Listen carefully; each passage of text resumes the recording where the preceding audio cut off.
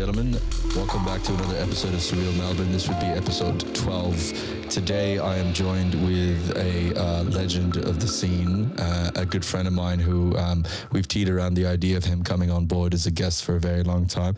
Hi, Blaney. Stop it. Nah, it's all about this guy over here. It's all about this guy over here. What's up, my guy? Oh, my ego is just like, 2 hours and it's just about me. So I'm just like Yes. relishing in giving that to my ego because I've been kicked off Facebook. So this is all I've got right now. Are you actually off Facebook? Someone hacked my account and I am not by choice, but yeah, I'm off Facebook. I actually, I got a new account today and I have one friend. Nice. You got to start somewhere. You're my only friend. And I thought about inviting people and I'm like, I don't even know if I can do this, but Yeah, you got to do it all over again. maybe we'll see. Yeah. So obviously your name is Michael Scarlett That's my name. for the viewers. So if anybody wants to be his friend on Facebook, go ahead.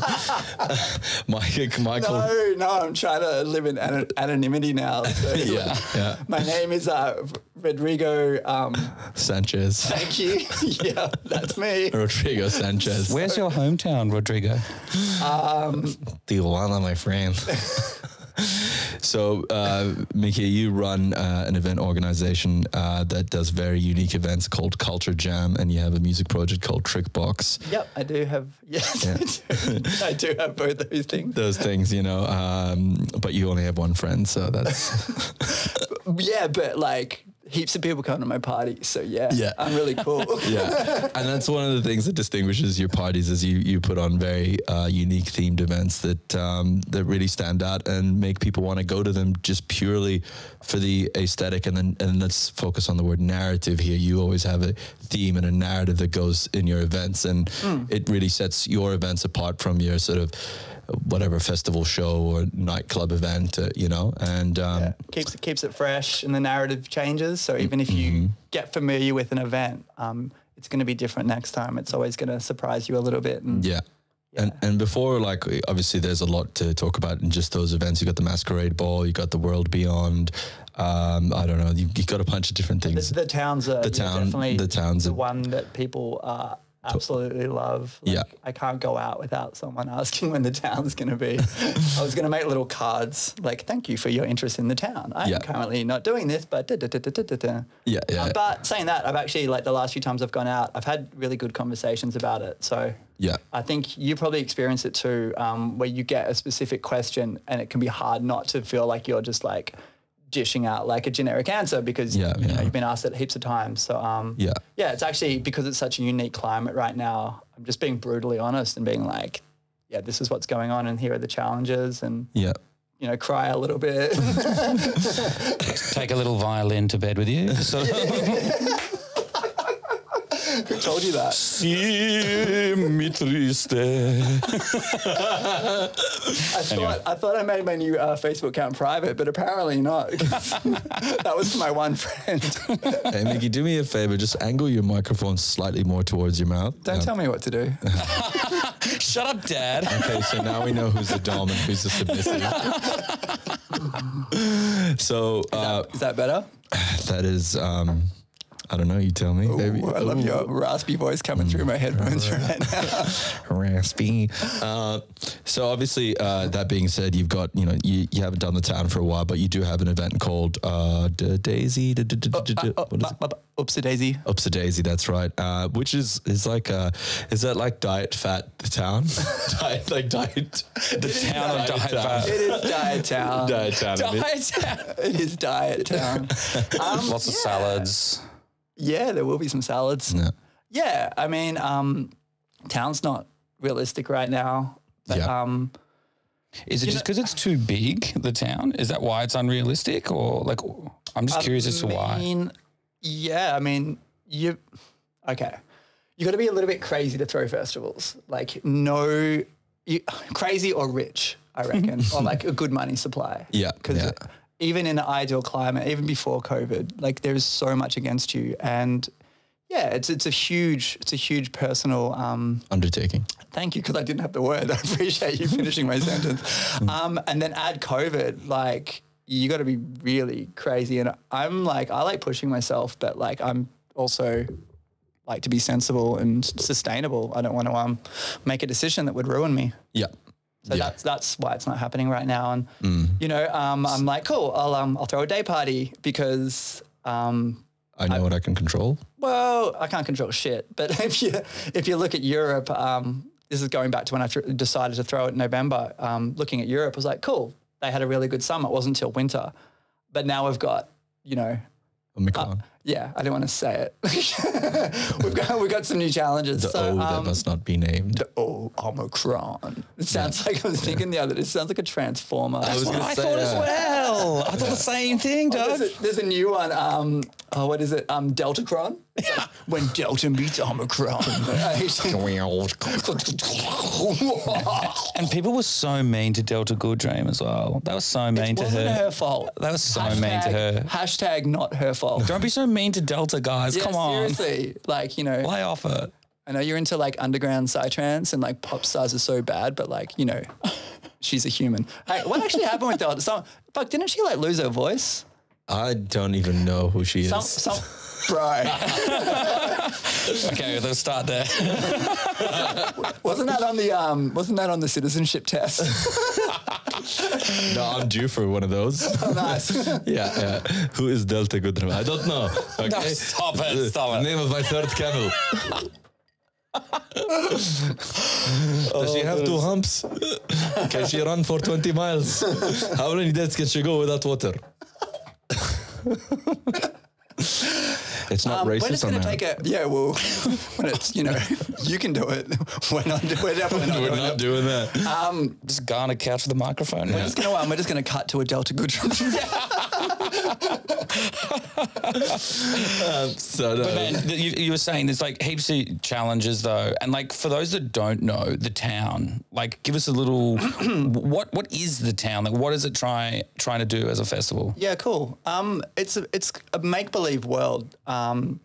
So you go to this festival and instead of, you know, it being a Santa festival and there's the stage and there's the camping and there's the workshops, the whole thing is themed. So, man, this is really genuinely hard for me to explain, but I'll do my best. So we've got like fake shops, we've got a post office, we've got all these quirky bikes that we ship up from Tasmania. Like, you know, you pedal backwards and you ride forward. It's one of my favorite things. You know, the town begins on the Friday and the first people arrive and like without fail, they always go for the bikes first. And suddenly you see people start popping up in costumes and they're riding these like super weird bikes around.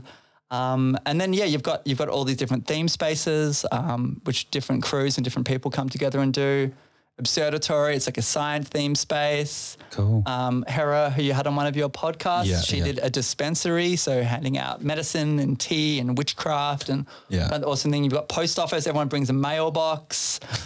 We do a lot of theatrics, so we've got a full theatrical team. The Friday night there's a prom, so it's actually a gymnasium on site, like a massive full-size gymnasium. My friend Harvey was like, oh my God, we should do a prom. So we do different decades. So last time was 50s prom and, you know, had it's the full vibe. It's like, you know, and the best thing is like we set the tone, but then the crowd also brings everything to life. So it's not like a theater show where you sit down and it's scripted. It's playing with that absurdity of life. And I'm sure you guys have been at festivals when the shit talk gets so ridiculous, it's more fluid than a normal conversation. Yeah. And if you guys are bantering and I'm coming along, I'm like, hey guys, I'm just wondering what the time is. You'd probably piss yourself laughing because my reality at that point would sound fucking absurd. And that's kind of the language of the town. The absurd becomes normal. And I started saying it's make believe, but I think it's very authentic. Like I think in all that absurdity and dress up, you're like, you drop your ego and you're free to act however the fuck you want. You're allowing your inner child to run rampant, and that's what everyone wants, but we're so restricted by society's social constraints and what's acceptable that we need to have drugs or we need to have a copious amount of alcohol to remove those inhibitions, when in reality all you have to do is go to the town. Have permission and have a culture around you. You know, if you've got 80 to 90% of people acting a certain way, you know, and it's a very like, there's not a lot of pressure around it, you're going to feel quite comfortable in dropping your guard. But really, really well said. And I do try to, when designing the town and my festivals, I design it so it's really filling people up, and it doesn't rely on taking drugs. It doesn't rely on escapism. It's like, no, let's make this so abundant and theatrical and rich, and so much is fucking happening that your cup's, you're gonna be full. Your cup's gonna be full. I've never taken any drugs at my gigs before, and like I get so high. Yeah. Super high. Yeah, man. Woo! My our mutual friend Chris Black, he went to the town, I think like for the first couple of years and stuff, and he definitely touted it. Like he loved it, man. And he's he really bigged it up like massively. He was just like, and he's Chris Black. He's an actor. He's an actor as well. So he would have loved that theatrical element, and you know, the role playing stuff like that. Like and like what you say about like talking shit, like this. I'm so devo that I never actually got to the town, because everyone like Jimbo was always talking to me about. I was like, that sounds like my event, because I literally just at festivals don't even go to the dance floor anymore. I try to go and recreate situations like that where you know there's like, oh, someone doing stand up. Like I recently came back from a New Year's trip to the Subspace, and wasn't on the lineup, but somehow managed to get myself a set, rocked up to the stage. They're like, oh, we're switching over the amps. You've got to do this. So, you know, you're not playing. And then they're like, oh, well, do you want to play by the river? We'll set you up with the Jenny. I'm like, sweet. Set up the Jenny, play hip hop on the river. Yeah. Really sick. Oh, hip hop on the river. Yeah, that's not it. So then like after the set, you know, I was like, went a cappella, and Josh was running the festival. Hey, dude, do a spoken word, do rap, you know? And it's like, yeah. So I started to do this thing. And the rap finished, a standing ovation. Another DJ comes in, he plays a set. Wait, you got a standing ovation? Standing O's by the river. Doing rap and spoken word. This is fantastic. I wish I came to Subspace. Oh, dude, this wasn't even it. So that other DJ, that was just like, that was sick. But what ensued was comedic gold, quite literally. Like this DJ played after me, and then he like packed up, and then we were about to fire up the main stage. All the organizers left. Here I was left with a Jenny. Literally a rusted barbecue hot plate, like that's like mobile, you know, that you can attach a gas cooker, but that's what all the DJ stuff was on. My microphone was still there, plugged in there, you know, the echoes and everything. And I just go for an hour of stand-up comedy. Yeah. You know, and I think people just tripping balls there, and they're all like egging me on, like, I'll keep going. And you know, it's just like that like moment where I'm just like, I am just absolutely talking shit right now. I don't know what I'm saying. I'm just created this whole bit how I had a Russian wife. Her name was Svetlana, you know, and like she was trying to like, you know, take my money, and she did. And, you know, she had a boob job to, you know, took the money and the divorce, like obviously all fake. But, you know, there was like, what time was this? This was like in the Arvo. Okay, so not even like 3 in the morning. No. This was like 3 in the afternoon. Sun coming down. Yeah. Was it on the back of a night before, or? Yeah, well, it was like the New Year's Day. It was New Year's Day. Yeah, New Year's Day, beautiful. And like just reading the room, you're like, you know, it's sunny, we're by a river. I think people need to hear about my fake wife slip. But I just feel like that's what the party's asking for, right? Yeah. Wait, where do I line up for tickets, Michael, to see this guy? What do you reckon? But like, you know, the point is, it's like just point to the queue. I'll be there. It's like the most random standing ovation, standing O's by the river, standing O's. Make more joke. Again, you can do that. I'm not going to say. Yeah, but I feel like the situations like that happen at the town all the time. Like it's just basically that. Yeah, they do, and it's funny. It's like I don't get to see a lot of it because I'm running around organizing the festival, and then I hear all these stories. I'm like, oh my fucking God, like that's what the festival's like. Like, you know, I know what the festival's like on the front end, you know, and I put a lot of energy in and get a lot of amazing people to bring those skits to life. And, you know, we put a lot of magic into it, but like hearing like those campsite stories and just like people really committing to character like that, that brings me a lot of joy. And one of my like life dreams is to just go to the town as a punter and really get amongst it. Yeah, mate, it's honestly so good, all that sort of festival banter at campsites. One year, one of the funniest things we had with my mates was like one of them dressed like head to toe Pepsi. The other one was head to toe Coke. So it was like Pepsi v Coke. They're both called Tom. So it's like Tom v Tom, Pepsi v Coke. And we just kept gagging on that like all weekend. It was so funny. We're just like, oi, Pepsi, you've changed, man. You've changed. Well, it wasn't just like it went for the whole weekend. It wasn't just like a moment. Yeah. Yeah, it went for the whole weekend. Yeah, literally. Like, yeah, we just like, even after they'd been dressed up as Pepsi and Coke, like we just kept like doing it. Yeah, it was super fun, man. It was super fun. I love that. So, I mean, man, before you kind of like created a lot of these events, and I want to go into a bunch of them because I really like the theme behind The World Beyond as well. Me too. That was super like cyberpunk, futuristic, sci-fi, all the cool. Yeah, it had a few incarnations, but the photos look sick. Different possibilities for the future. So, I mean, obviously you would have had to have some inspiration. So where did man, this is all me, bro. I am the conduit. I am an island. I come up with everything myself. Yeah. For sure. Sorry. So I cut it on your question. No, that's all good, man. Death to the infidel. What? Anyways, Kit Kat, anyone? So before you started running these events, you've been going to a lot of festivals and you've been like obviously involved in a bunch of different things. You lend out a lot of your obviously one of the outcomes of doing these events is you accumulate a lot of props. It's one of your that came a bit further though. There's definitely the pre-period where I was just going to gigs and volunteering and learning and experiencing. Yeah, I got super bored of going. Just going to parties because they all started feeling very same-ish. And at the start they were really pushing my consciousness and pushing my social circles and pushing me creatively. And then, I just started to feel like a stagnation. So I started volunteering, started helping throw gigs and that excitement came back because it's like anything. It's like you go and get a meal and it's like if you're not in hospitality and you don't know behind the scenes, like there's a whole other world there to give you that front end. Yeah. And that's really exciting to me. Yeah.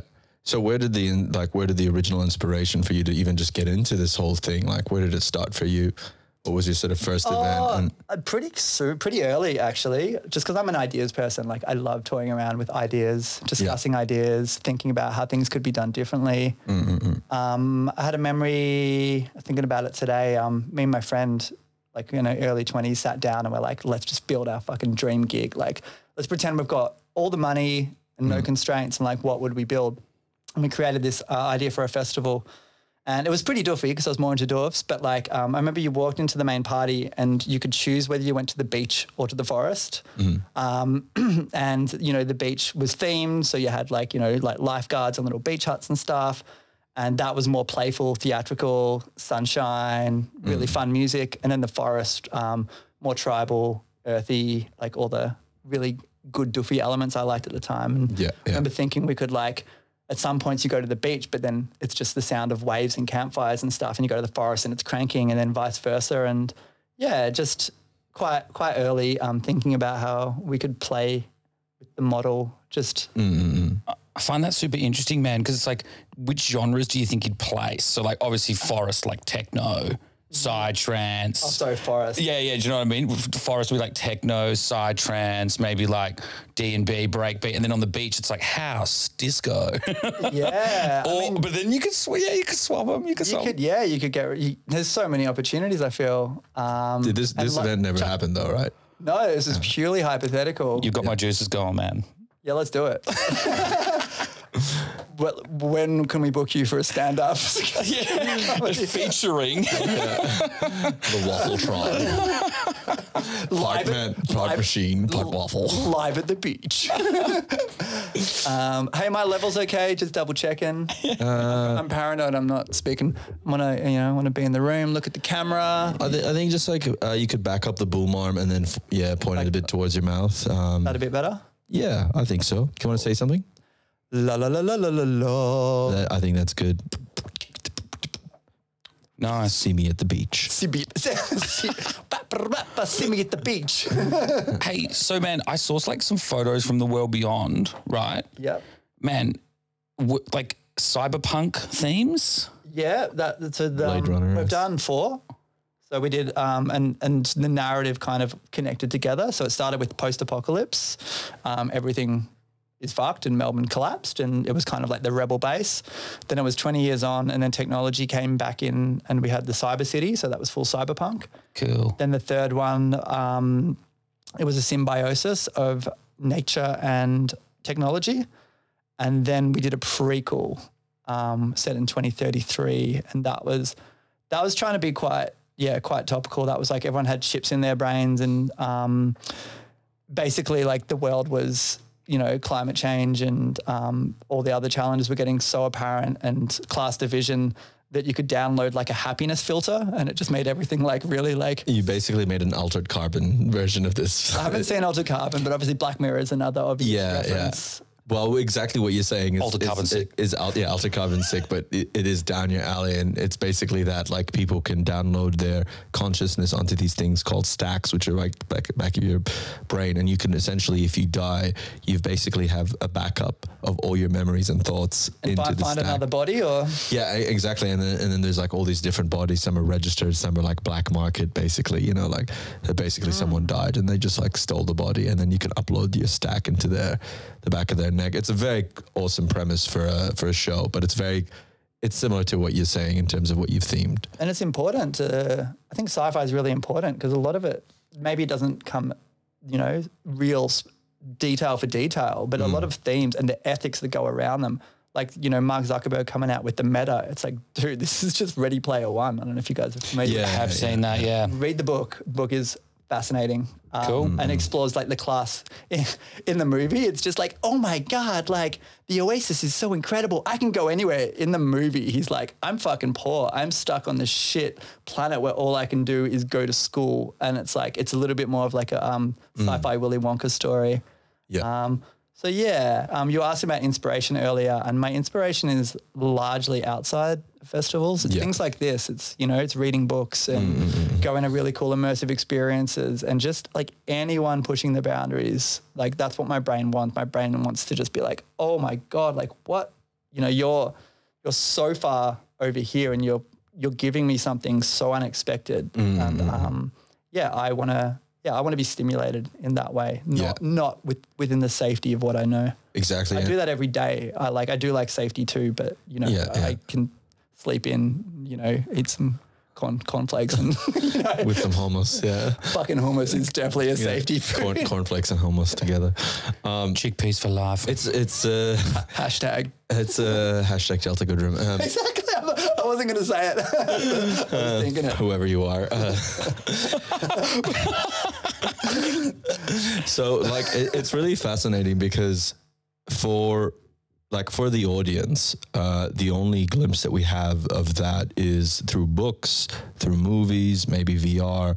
But for those who come to your event, you've been able to sort of highlight and encapsulate some of what you experience from your influences, and are able to create a similar narrative, but actually bring us somewhat close to that by assisting us in using our imagination to sort of fill in the blanks. And I think this is one of the awesome things about going to your events is there's that, hey, this is the narrative. You guys fill it up, you know, like this is like, you guys continue the story and fill in all the middle plot points. You know? And even, you know, if you don't want to go that far, you know, you're still like, you're in an environment like dressed in your post-apocalyptic gear. It's like there's something like very visceral. It's hard not to get into that character. Yeah, and just to, you know, it's awesome watching movies and reading books, but to be able to like explore a world, like, and I find it really healing, you know, to be able to step outside your normal skin and be a different version of yourself. Again, like, I don't think that's escapism. Like, I actually think it's like getting in touch with who we are. Yeah, well, when you get more complex, do you know what I mean? Like your school of thought or your interests, what you're interested in culturally, everything, do you know what I mean? Like it's all, you know, like culminating, and it's kind of like you can be like a multifaceted person. It's like, oh yeah, I'm really into like cyberpunk stuff and like hardcore, but I also like, you know, really like, you know, wearing a suit or like dressing up and like doing formal like business kind of like attire or like whatever. Do you know what I mean? It's just sort of like, I find that like, if you're a bit of a culture vulture, like, you know, like it's just more complex than that. You know what I mean? Like, and people are interested in like so many different things. You almost like can't get enough of it. And like, yeah, you can express yourself multiple ways. Yeah, it's a bit more fully rounded and yes. I'm digging what you're saying, man. What's interesting is like psychologists will sometimes have their patients role play or like pretend to be the best version of themselves, or well, they also do it to play out traumas. Exactly, like psychodrama. It's like catharsis. It's like cathartic. Yeah. Well, it's an ability to explore the trauma in a safe space, right? So that they can actually kind of work through it. Like say okay, let's pretend you are the 12-year-old version of yourself and you were abused by, like your dad hit you or whatever. And you sort of like try to recreate the situation with that. What would you have done? And like they'll have you, like, for example, stand up for yourself. So because nobody else ever stood up for you. So there's like similar, I equate that similarly to what you're saying about there's power in being able to play a character. I mean, this is one of the things that why I like acting. And, I know for myself personally, aside from doing stand-up, I like being the center of attention, right? Why do I like being a center of attention? Well, it's quite simple. Well, I have some sort of insecurity. And so acting has always allowed me, being a performer has allowed me to sort of achieve some sort of validation. Albeit it could be an unhealthy form of trying to like attention seeking, could be an unhealthy form of validation. But when you start to discover why you do that, then you're able to sort of sidestep out of that, the ego's need to want to, feed itself, and then just able to just be a really good performer. Yeah, and I don't think it's black and white. I think it's not. No. There could be some ego there, but then it could be an amazing space to find your power. Exactly. And share your power. And I'd say that's similar to performing. Yeah. It's multifaceted. And part of it is about the social validation and feeling good, which is, I think, something that we all want. But then there's like, you'll experience humility, you'll experience fear, you'll experience overcoming that fear. You'll share things, and I even think like, posting on Facebook, like, you could say the same thing. It's like, it's a performance, you mean, as in like... Or posting vulnerabilities? Not so, yeah. I was going to say more about the posting vulnerabilities.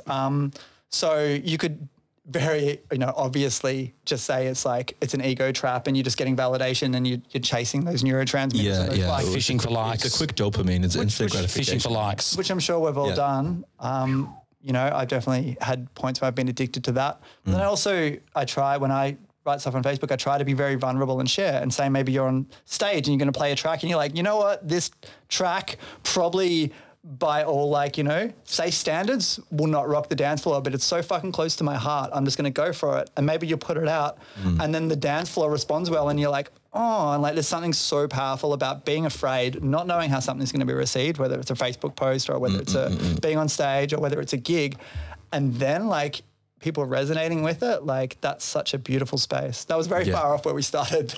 No, I'm glad we got there in the end though, because I think there's something to be said as well about the addiction of having people in the palm of your hand, like captivating people when you know that you're being entertaining and that energy that gives you as well. Do you know what I mean? It's like pretty strong. Yeah, well, that's what I mean. Like it's a rush, right? I mean, like that's why actors do what they do. Do you know what I mean? And it's also kind of crazy when you see like big names collabing and stuff like that. And then like the ego dissolves and it's not just about like, it's like Leo and Jonah Hill. Do you know what I mean? Like, yeah. Well, isn't that do you know what I mean? Like where they like, you've got somebody who's experienced, like someone who wants to come in and then like they just work, you know what I mean? And it's not about ego at that point. It's just about like everyone does their bit, but captivating in their own way. Yeah, I don't know. I'm just, you know what I mean? Yeah, I think it's it's really good to be open in all these different areas of what is possible because like, yeah, I think we can transition very quickly from things that are superficial to things that are quite deep.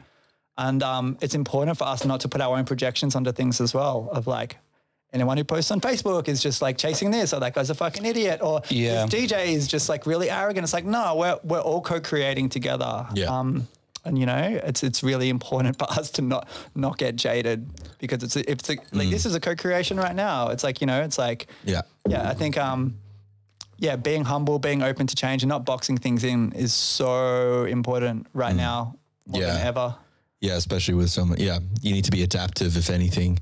I think what's so interesting is, I think I speak for both of you is like, we did exist pre-Facebook, obviously, like anyone else did, but it wasn't always like that. We didn't live our lives based on this, constant need to have a digital identity that's all, obviously we're addicted to the validation through our posts. Before that, we were just living, we're just doing whatever we were doing. And we weren't so obsessed with, like the need to be your own celebrity. Cause that's what this thing is It was there in the 90s still though, like. With MySpace? Even before that, like I remember I've got a very like early memory of coming home from school one day and looking at a billboard. I'm just like, wow, like the whole world is kind of telling us all that we can be special and amazing. And I think there's always been this we've been sold this idea that we can grow into something, and now we've just got more. It's a bit more real time. We've got all this mirroring and people validating it. Yeah, it's easier. It's become more accessible. Yeah, I've been addicted to it a good chunk of my life. I went on Facebook in one of the last lockdowns, and now I've been kicked off, which is like, I feel like the universe just stepped in and was just like, boom. Yeah, no more Facey for you. Why were you kicked off? Oh, someone hacked my account. Oh, that's right. That's right. Yeah. Sorry. And Culture Jam's been really cool because it's like it's definitely like given me a sense of purpose and filled my cup up, but it's also something I've got to like sit back in. It's like I'm not the face of it. I'm not at the forefront of it. Like it is about the community. It is about the events. Like that's what comes first. And obviously like I love, I do like having fun and being a rock star and like, like that kind of thing, which I should probably get more with my fire shows than, I get it on stage as well sometimes, but I like being a punk and just being like, whoa, and reveling and all that fun too. Yeah. But fundamentally, like the drive is, it's got a lot more heart than that. And I genuinely care about it. It's at the end of the day, because I've been reflecting on this, I know I'm coming to the podcast of like, why do I do this? And like, it's definitely not money because like, it's not the most fruitful, like, venture. Well, yeah, like if you want to make money, maybe don't be so artistic. Yeah. Like, because like just go for a formula. Yeah, and just play safer and just put the ticket price up. And, probably bring expensive headline act that will sell tickets. And there's ways to do it. But if you've got ethics and you've got creativity, like it does make it harder. And like, I think fundamentally like, it brings me a lot of joy that I brought joy to other people. And like, that's what's keeping me going. It's like, and the town, as much as I never wanted Culture Jam to be about one event, like that's probably what's keeping me going at this point is knowing that the town is like such a beautiful place and such a beautiful event that I need to bring that back to the world at some point. And you get asked all the time. That's like a massive form of validation, It is and it isn't, man. Like what fills my cup up is doing the events because you put so much like blood, sweat and tears into it. And then the event happens and you're like, yes. And like, and you get financially recouped. So, that's important too, sustainably. Yeah. But the hardest thing of COVID and, the last 2.5 years is like, haven't really got validated. Like I still go and check like party pictures just to remind myself. It's like, cool, I did some cool shit. Yeah. I don't even know how. It feels like alien. Like how did all that even happen? A simpler time when we could gather in large numbers and listen to music. Yeah. Events, isn't it the beauty of transient? Yeah. The world beyond. Yeah. So like, I've definitely had moments. I nearly quit music last year. Damn. Wow. Yeah, in the peak of lockdown, I just stopped playing music and sold some of my gear because I didn't have much money. Started selling decor too. And luckily I was living with very cool people. And one night they were like, yeah, I'll bring out your music. I'm like, yeah. And I don't know, it was like 2 a.m. and I brought it out and the whole room, none of them knew I did music. And they were all just like, bing, like what? Because I'd just been so chill and nonchalant. I just wanted to explore who I was outside of creativity and outside of parties and stuff. And that fully like reignited me. And then we just started jamming and sharing and like, my music cup filled because that was so real, we're like in the room and just like laughing and sharing. And I do live looping so I could just like sample people and make them laugh. And inclusive. It wasn't exactly at a time where it's like you don't have a lot to bounce off, like having something so, alive in the room with other people. So that definitely inspired me. But like losing the town, because the town was going to be 2 months after COVID hit. So, true. Yeah, so COVID like really hit in March 2020 and the town was for May. So I was like, obviously like I lost money. It wasn't clear at the start how big it was. Like, cool, just like waited out a couple of months, postponed it to November. And then it got to the point, it's like, okay, November's not going to happen. And like, I need to like assess how much I'm emotionally invested in this. It's not about the money. It's like, people would have been like, we'll just wait, and financially I'd probably be like, cool, we'll wait. And then we'll put some of that money in a savings account and it will, but emotionally I'm like, I need certainty. Like I need to just bail on this and refund tickets, which was a massive process. Yeah. And luckily, the town has such like a place in my heart that I don't feel like it's ever going to go away. But like I've had moments in the last like 6 hours where I'm like, should I just sell all my decor and just pull the fuck out and not like, this isn't a good thing to say promotionally, but I don't give a fuck, like, and not do the upcoming event. Yeah, but it's real because it's your current circumstance. And that's the thing, man. Like, just as much as it's hurting you, the amount of times I've read from various like event pages and stuff like that, it's heart-wrenching watching them constantly write these emotive things, being like, oh, I'm so sorry. Like, all the festivals that I know and love, do you know what I mean? Like, it's been really fucking tragic, to be honest. I'm not enjoying it, but man, as you were saying though, do you know what I mean? Yeah, totally. It's across the board, and I've been touching in with other organisers, and just check in and see how they're doing, and like if I've got something constructive that I feel will help them, then I share it with them. I feel like ideally. We should be meeting up like once a month and just sitting down and checking the fuck in. Yeah, true. But been a really rocky time. But that could extend to everybody because it's been fucking, everyone's got their challenges and, it's all coming up in different ways. And it was a classic thing in 2020, right? Like you don't share your story because everyone's got their thing going on. I think there's beauty in universal suffering. Or like knowing that you're not the only one going through that thing, and it's important that we have these conversations because it allows us to, I think obviously first off we relate to each other, but it's cathartic. Sometimes having someone listen to you vent about your problems, even though they've got problems, is cathartic. It's like we've got to be psychologists to each other in a way by allowing each other to have that space to just. Without giving out advice where it's unwarranted, because a lot of people do that too. But just like, shout out to my man Arthur Song, who's I don't know if the painting shows, but he once told me, he's like, hey man, be nice if you just like listen to me and just don't try to give me advice. And it was like, oh shit, I'm sorry, man. Like, okay. And so now, like when we have conversations, for example, because he's obviously he's quit his White Bear music and he's doing something called Form Null, and he was one of the exports that came out of like sort of Melbourne in terms of bass music, and he was at the point where he was really starting to peak in his career and having a lot of opportunities, but he wasn't interested in that.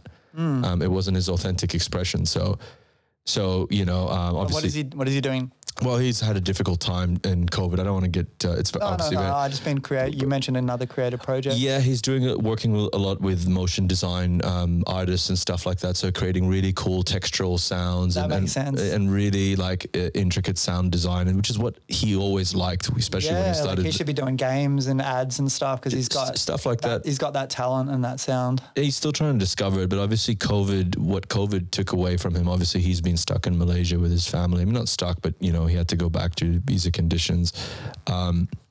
Is this like we were isolated here with COVID? For him, it was worse because he just lost all his friends that he'd had since 2008, 2007, and so he hasn't had that, and it's been extremely frustrating and challenging. And so, me going and calling him and just having conversations with him and just be like, man, you just tell me what's up. Yeah, no, just tell me what's up, and I wouldn't try to give him any advice until he would say, what do you think I should do? And I was like, then that's an invitation for me to interject and tell him what I think, I'm still learning that. I'm very prone to just want to help by coming up with solutions. It's okay. Same, and I'm a problem solver. Yeah, exactly. Definitely. And that's all right, but sometimes it's not what people need. They just need you to be, until you're asked, it's just like there's an art to even what we're doing now, like to just listening. And don't get me wrong, I'm like, I do that as well. I just want to interject and like, stop interrupting me. And like, for me, one of the things that's actually helped me is just doing this, is going, okay, this is about you. You are my guest. You are our guest. So the focus should be on you, and that's the subject matter for now. And it's like, it's an exercise in restraining that part of yourself. Restraint is such a good thing. Yeah. I was bit of a sidestep, but I was doing some work this year on Shantaram. So Shantaram. Shout out to Gregory Dean Roberts. For those who don't know, Shantaram's a very popular book about a true story about a guy who escaped from Pentridge Prison. Twice, isn't it? Did he escape? I think he escaped twice, yeah. Okay. Or one from an NZ prison as well. Okay. Yeah. But anyways, continue. Yeah, so he escaped and went over to India and sold drugs and joined the Afghan mafia. Yeah, and did all became kinds of criminal things. My friend was commenting how he's just like, everyone around him is doing dodgy shit and killing people, and he's just like having knife fights and punch-ons. It's like, yeah, I think you did a little bit worse than that. You kind of just like, maybe for legal reasons. But anyway, yeah, I was working on Shantaram, and we were building this big, beautiful indoor temple, and I was on the greens team, so we were decorating it with nature and fake plants and stuff. And but the creative director came in, and he's like, "Oh, like, way to show restraint." Like, and it was to the head of the greens team, and it just summed it up so well, because we could have just covered the thing in green, but it was so controlled. I'm like, that is so true. Like, that's such a mature thing to say, is like, look at all the things you didn't do. Like, look at how you just like focused on like some small details and didn't get your ego or your excitement. Like, you tame things. And that takes time. And it's something I'm learning with my music now. You know, it's from The Simpsons. It's like, oh, what was it? The line, something like, listen to all the notes that they didn't play. It's like, I could do that at home. But yeah, like with my piano, it's just like pausing. It's like, instead of just like, like how many notes can I play and how fast? It's like actually like slowing down and waiting and just like, like it's all about the fall and falling and those moments you do choose for the sound to hit. So that's something pretty huge I'm learning as an artist. Yeah, I think it's something every artist is doing. But man, I've got to ask you as well, like, what kind of music do you normally play? You've mentioned piano and stuff like that. Like, are you a multi-instrumentalist? Like, what do you do? Yeah, myself. I was thinking listening. So I do live looping. So I just bought this really nice Nordwave keyboard, which is like really beautiful and has pianos and it's red. Shallows, and it's red, so it goes fast. So you're a loop daddy. I'm a loop daddy. A loop king. Lick a loop daddy. Have you seen Mark Rebier, that guy? I fucking hate Mark. Okay, so like a little bit. Do you hate him because he's doing what you want to do? No, I hate him because he is so fucking talented, and he's just like, I want to fuck. Oh my God, yes, I want to fuck.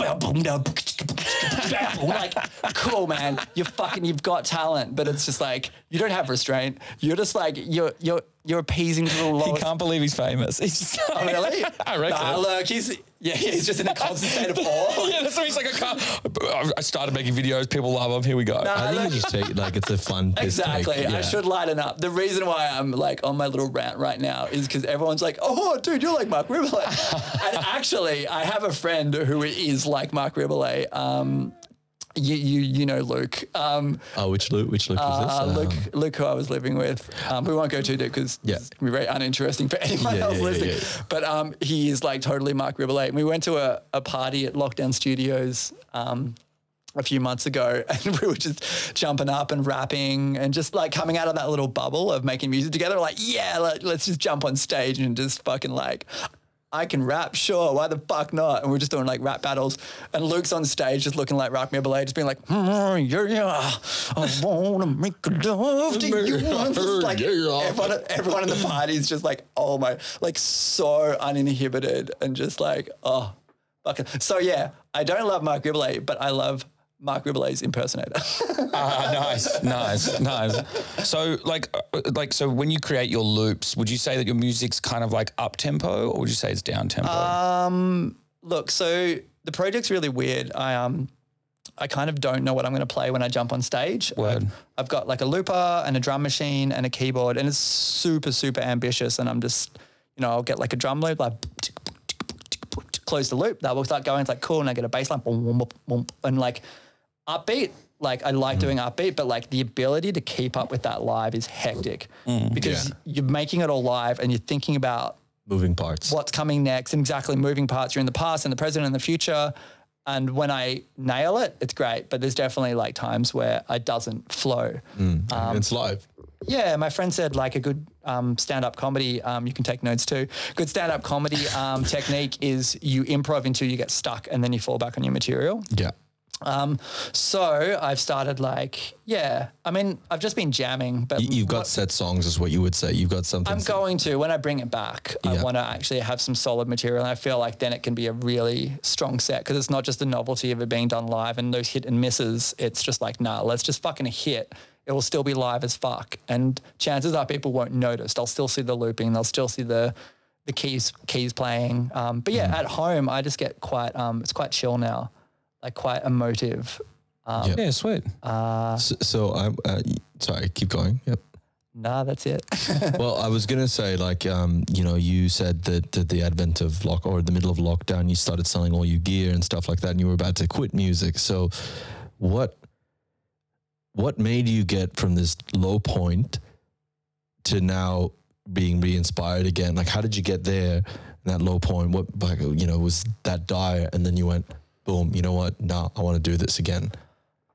Like I went pretty low, man. Like, yeah, I won't go into details, but like, yeah, low, so low. So like, yeah, like hope, like, you know, having hope and, yeah, like things got quite spiritual. Like I find when I'm at my lowest, like the universe really starts talking to me in like fucking incredible ways. And like I chased the rainbow one day.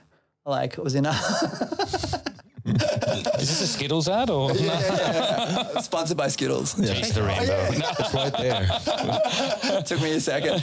Yeah, so I was having and all kinds of synchronicities were happening. And actually I went out with a housemate and she's like, synchronicity's not real. It's like a fable people tell themselves in desperation because and she was in a pretty dark place too. And I was like, sounds like it, to be honest. And I was like, nah, like, you know, it like definitely is real. I'm like, when you really need things to happen, they just walk into your life. And then this guy started walking towards me. Like, as I fucking said it, I'm like, why the fuck is this guy like staring at me?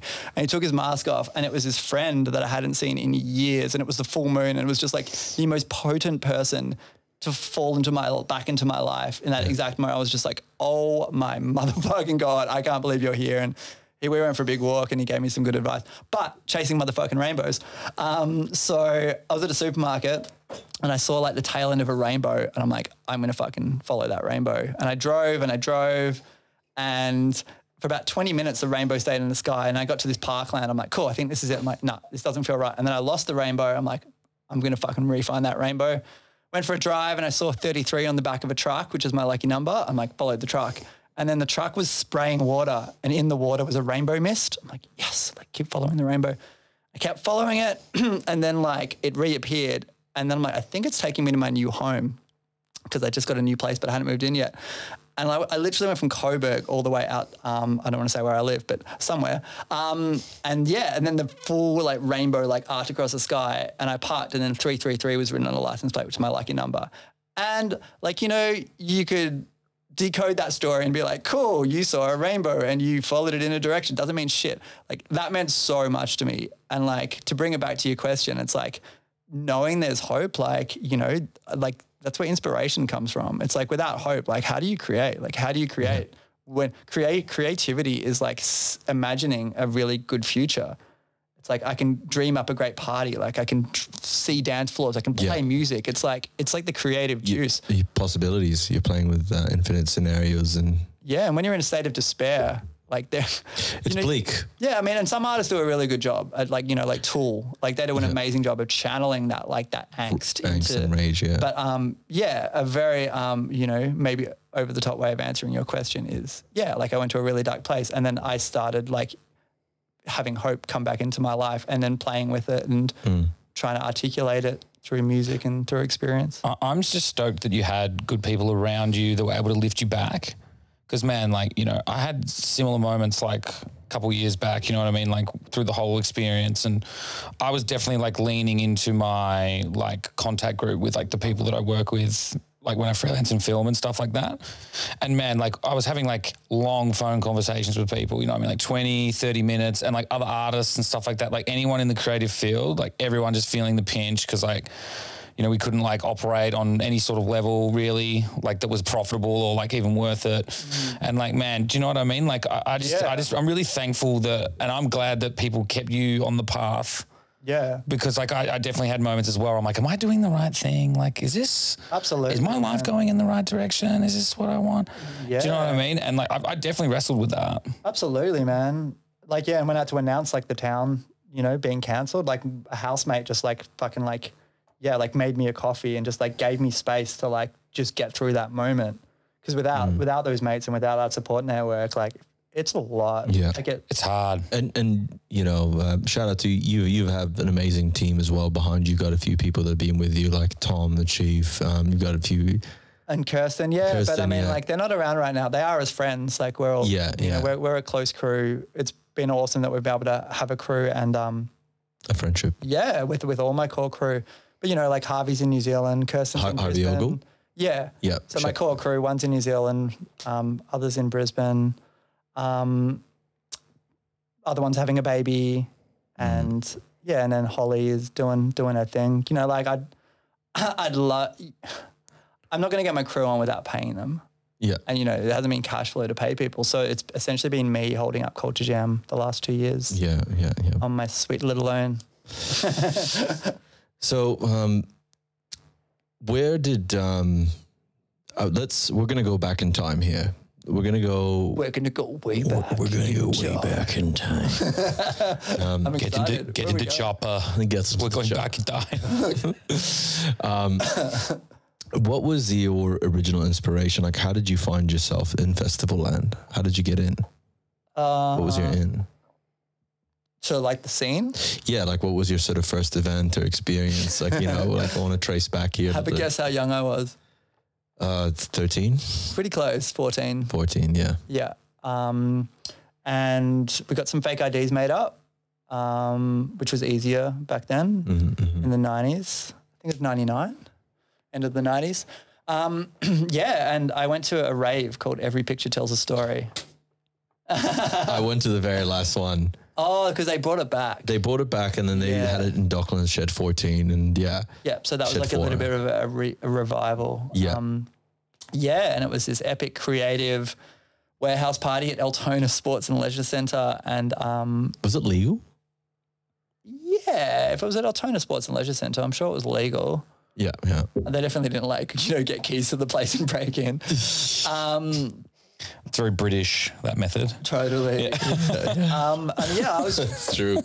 I was, before, you know, I was still like, you know, I stayed a punk. Like, I loved Rage Against the Machine and played guitar and stuff. But then another part of me was just like, like raves. Like, you know, we were getting to smoking weed and just like, whoa, like we can fucking explore these altered states of consciousness and go to parties, and definitely did not tell my parents. So we were sneaking out and going to these all-night raves, which is, it was pretty wild. Like, imagine seeing a 14-year-old at a rave, like at 5 a.m. I don't know, man. And like, son, this isn't where the tennis court is. Yeah. But even like the fence hoppers of showgrounds and stuff like that, like, you know, people at a young age, they do get involved with rave culture as well. Yeah. It's definitely unexpected though. And you'd think at 5 a.m, you're just like, whoa, man, where are your parents? Like, you're supposed to be somewhere. We've got 14-year-olds at the town, but it's very different. Like, but it's also an old age event, isn't it? Yeah, and they're there with their family, and, you know, they're having a chill time, and, you know, getting theatrical and just being kids, but it doesn't, you know, the town is not a drug culture, so it's two very different. No, you said that the earlier in the podcast that the whole premise of some of these events is that you don't have to escape through drugs. Yeah, they're very much trying to create holistic environments that aren't based around consumption and based around healthier forms of connection. Yeah. I went to raves, and then I went to a festival straight after high school in Ceduna. It was Outback Eclipse Festival. And me and my girlfriend drove to Byron, and all my mates were like, he's definitely going to come back as a hippie. Just like going to Byron and then going to this festival. And it was amazing. It was like the middle of the desert above South Australia, just red dust everywhere. And all these, there's like, that was the start of like the terrorist thing. And it's like, there was all these rumors that we were going to get, you know, suicided, bombed and shit, because it was just after 9/11. Yeah, okay, yeah. So my little anxious brain was like, holy shit, am I going to die at this festival? But it was awesome. It was almost too epic of an intro because I was like 18, 19 and it was just like not quite ready. Yeah. That was like a fucking Burning Man, Mad Max festival. Yeah. Like we pulled up and then our car died and then my whole inside of my car was covered in red dust, and it was like, and you know, it was all my high school friends, our first festival. So we weren't, by no means we were like. Ready. Yeah, we weren't ready. Like, and still had some good times, but didn't fully get my like doof spirit on until, started going to Tribadelics, started going to Earthcore, and Earthcore, I had the best fucking time. Like Earthcore 10-year anniversary. So that would have been 2000 I went to my first Rainbow in 2003. So Earthcore was probably 2001 or 2002? No, 2002. Mm-hmm. Amazing. Infected Mushroom on Sunrise, Lightning Storm, which is like the Infected Mushroom into Hallucinogen. Lightning Storm is like one of like the Earthcore like moments. If you find some old school crew, they'll be like that fucking Sunrise. Like it was just like this electric energy and you could just feel it pulsating. And it's like everyone was like on the same consciousness. It was just fucking, and Infected back then were just so raw and live and not cheesy, just like just psychedelic and really awesome. Psychedelic meets classical music, just belting out melodies on Sunrise. The lightning just cracked all around us, and Spiro like rose from, the dust, settles the lights behind him. And I definitely remember though, Infected Mushroom got spoke about with a certain level of notoriety. So like, when I started going like to raves and stuff like that, it would have been like 2009, like 2008. But Infected Mushroom had that rep from like years previous where people were just like, yo. The standard was so high. Put the needle on the record. This is it, man. You know what I mean? Like these guys are the one. Yeah. Well, it was so live, and like I remember just having these like experience being fucking on drugs and just being like and feeling so intertwined with the music. And Erez, just this incredible classical pianist, he's so good, belting that motherfucking the brains and Duvdev, the muscle. I got to meet them both at Babylon. And sorry, continue. I'll tell you the story in a bit. Oh, that's cool. I only met Duvdev very briefly once. We were doing a fire show backstage and he came in and he's like, where the fuck is backstage? Was all like huffed up and looking for backstage. And my friend said I should have given him like a 1-3 cabs card because he sings that song. It's like, I'm the supervisor. Can I get a taxi number?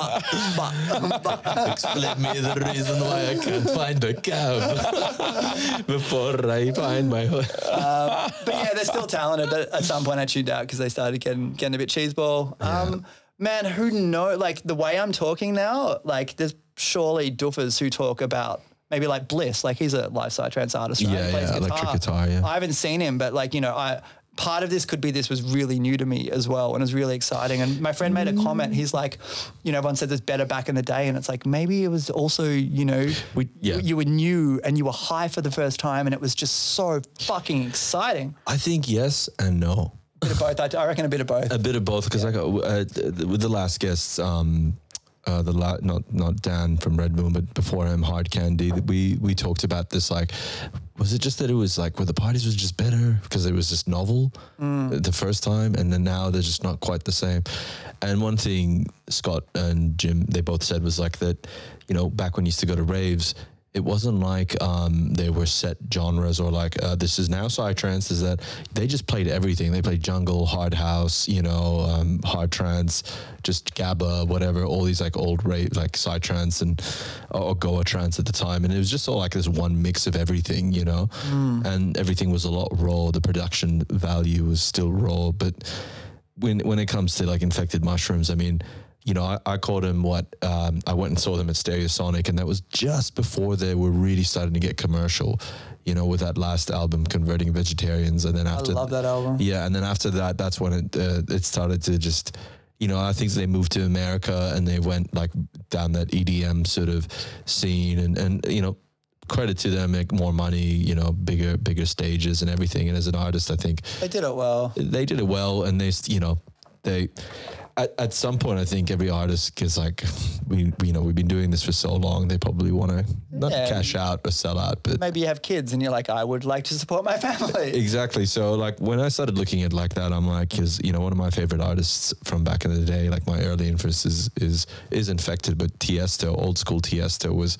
I saw Tiesto like back in the day. Yeah, he's coming back, guys. Oh shit! Yeah, no, seriously, I'm tired of bringing him out. But should we go? Yeah, let's go. I don't think it's going to be. Yeah. I don't think it's going to be trans. Tiesto on 3. 1, 2, 3. Tiesto! Come In on, Search of Sunrise, baby. Let's go. I'm feeling some resistance here. I think we need to educate on Nawaf on Delta Goodrem and Tiesto. We're going to sit you down and some good old-fashioned psychedelic education. His new music is like Grammy winning, but side note, like, what's more psychedelic? Going to like a Dorf and hearing Psytrance for the 400th time, or going and seeing Delta Goodrem on acid? I'm gonna say, you know what? I'm gonna go with the festival. It's Delta Goodrem Festival. No. Hey, I'm into it. Festival all about Delta. Omicron Goodrem. So yeah, a couple of thoughts. Yeah, the mixed genre thing. I remember when I went to some of the early raves, like you walk into a room and it's playing fucking happy hardcore, and then you go in another room and it's like a chill stage and they're playing like hip hop and stuff. And it's like, yeah, there's definitely that diversity, and that's where Culture Jam started. Like, and originally Culture Jam meant jamming of subcultures. Yeah. So everyone at that point seemed to be doing like techno parties or dub parties or dub parties, and like, nah, like let's just like let's let every act be different and just make like a big mash of all the things. And like, to Earthcore's credit, like they did it. They did it really well, but also was what was their demise. So it was tricky. How so? Well, they was like, Spiro just started booking like, I mean, he booked Aphex Twin in 96, and apparently Aphex Twin hooked up with his girlfriend. With his who? Is it? If what he said is true, Aphex Twin like hooked up with his girlfriend. Yeah. And then, you know, Earthcore started booking like Regurgitator, Tism. I remember I would have loved to have seen that. Tism at Earthcore was fucking amazing. Booked the You're a yobbo, you're a wanker. That's what the people say. It's so good, They're man. fucking amazing. They're so funny. This is serious, Mum. Yeah, oh my god. They had they had a circus tent at Earthcore, and it was just like hip hop and Tism, and I was on the Earthcore forum and Spiro was like, hey, who to book? And I'm like, oh my God, dude, book Orbital, book Propellerheads. And he fucking booked both of them. And I was just like, yes, like two of my musical fucking heroes. And I got to Firetwell to Propellerheads. Yeah. So another interesting fact about that. So at that point, they started calling it the Earthcore Carnival. And I found out, because I did this on the First Town, I don't even know if I should say this. Say it. Well, you're halfway through now. Say it. Where is she? Where is she? Rachel, where is she? No, sorry, I just went Batman on you. So I got it. The reason why they called it a carnival and they put a fucking jumping castle next to the main floor and put a circus tent up is because carnivals don't need permits. So carnivals move around Australia, they pop up really quickly, they're fucking carnies, like they don't have the ability to go through all the planning permits. So they built this thing like 20 or 30 years ago called the Carnival Code, which says that if you're a carnival, you don't need a permit, you just need to adhere to these like things of the Carnival Code, which is like stopping your music at a certain time, not impacting neighbors, like, you know, a couple of basic rules that you have to follow. And the First Town, we actually did it under the Carnival Code. Wow. Yeah. So there was a lot of these like jumping around loopholes to get your sort of event across the line. Yeah, which is it's something I try to avoid because legitimacy comes with peace of mind. But this was this was suggested by the council, so it was a legitimate loophole. And I guess the town is quite carnival-esque, you know. Any festival could fall under. Well, it probably has more merits than Earthcore with a jumping castle.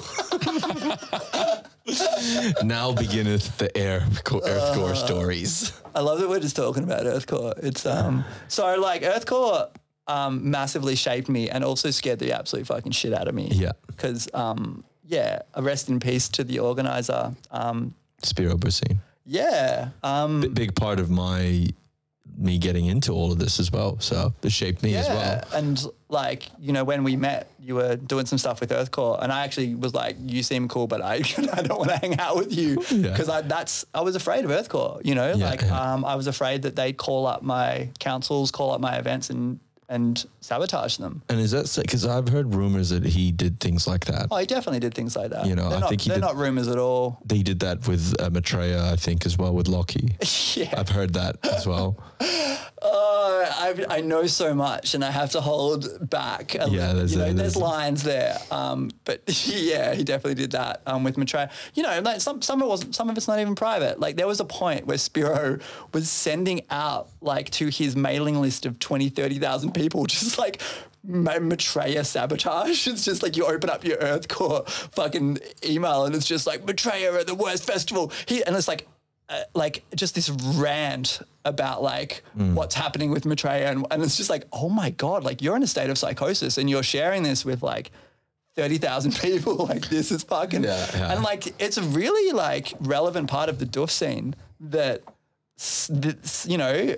Spiro was kind of like, he was like the gangster of the doof scene. And like he played a really big part. He shaped everyone around him, and people changed their behavior. And there were a lot of hectic stories. And I guess like if you look at deeper into the doof scene, it's not entirely surprising that such an intense character's behind it. But it was pretty fucking weird too. Like a scene that's pretty loving and community based, inclusive, and works together, having such a polarizing figure, like, in such a prime position within it. Like, it's really bizarre. I heard like stories because like a lot of, I think we can all say that he, it's like the Earthcore University here. A lot of us graduated from Earthcore University, not taking some of his, I guess his outlook and techniques. But I heard like, a lot of people sort of came from his camp, and when they left, it's almost like he got spiteful of like I remember hanging out with him, like obviously, and him just going, I told that person that, and I did that, and and he was just so caught up in this, I don't know what he was just caught up in, like this thing, and then I speak to the other people who were the people he's talking shit to, and they're like, they don't even want to acknowledge it. They don't want to be part of the narrative that he's talking about. Like, like my friend gave me advice, and it's like, do not engage, because if you have a little bit of energy to engage, he will have 20 times the energy to tear you apart, and he won't stop. Yeah. And I did a pretty good job at just being like, culture jams over here, Earthcore's over there. Yeah. We're not going to cross paths. But we did at certain points, and In what context? Like he commissioned you to do something, or? I mean, like I used to perform at Earthcore, and to his credit, like he paid me on a year where he lost a fuckload of money. Like on the surface level, my interactions with Earthcore were pretty good. But then, he called me one day, and actually, no, he didn't. He called me and he didn't answer. Look, I'll just tell the story. He sent an email to a venue that we were both doing a gig at, and I don't even know if I can tell this story. But yeah, he pretended to be me and tried to sabotage my event by writing a fake email that I never wrote and sending it to, and suggesting that I was going to be sabotaging his event. You know what? It's cool to talk about because, the dude's passed away and there's no obviously like remaining hard feelings. Like that would be insane. So I guess it's kind of, it's interesting. Yeah. It's very interesting. And at some point I was like, I could see the uglier parts of myself. Like I could see if I didn't have really good people around me and I let my ego get to me, because when you run events, you've got a lot of energy you're dealing with, good and bad, and you can't please everyone. There's a bunch of people who started disliking me as well. And I'm like, if I didn't have my ethics in check, like maybe not that far, but I could see how you could really start not liking people. Yeah. That's probably as much as I want to say. Yeah. Fair dues. But I think that's a really interesting point that you're saying though as well about like, you are juggling so much within like running a festival. Like there are so many moving parts, so many cogs that contribute to like how it gets run and all of that sort of stuff as well. You know what I mean? Like I know we sort of like branched off from like one particular individual and his like influence on it, but like it is a balancing act as well. You know what I mean? And everyone's going to drop balls. It's like, it's kind of how many balls do you drop? Like if you aren't upsetting someone, like, wow, you are running a fucking tight ship.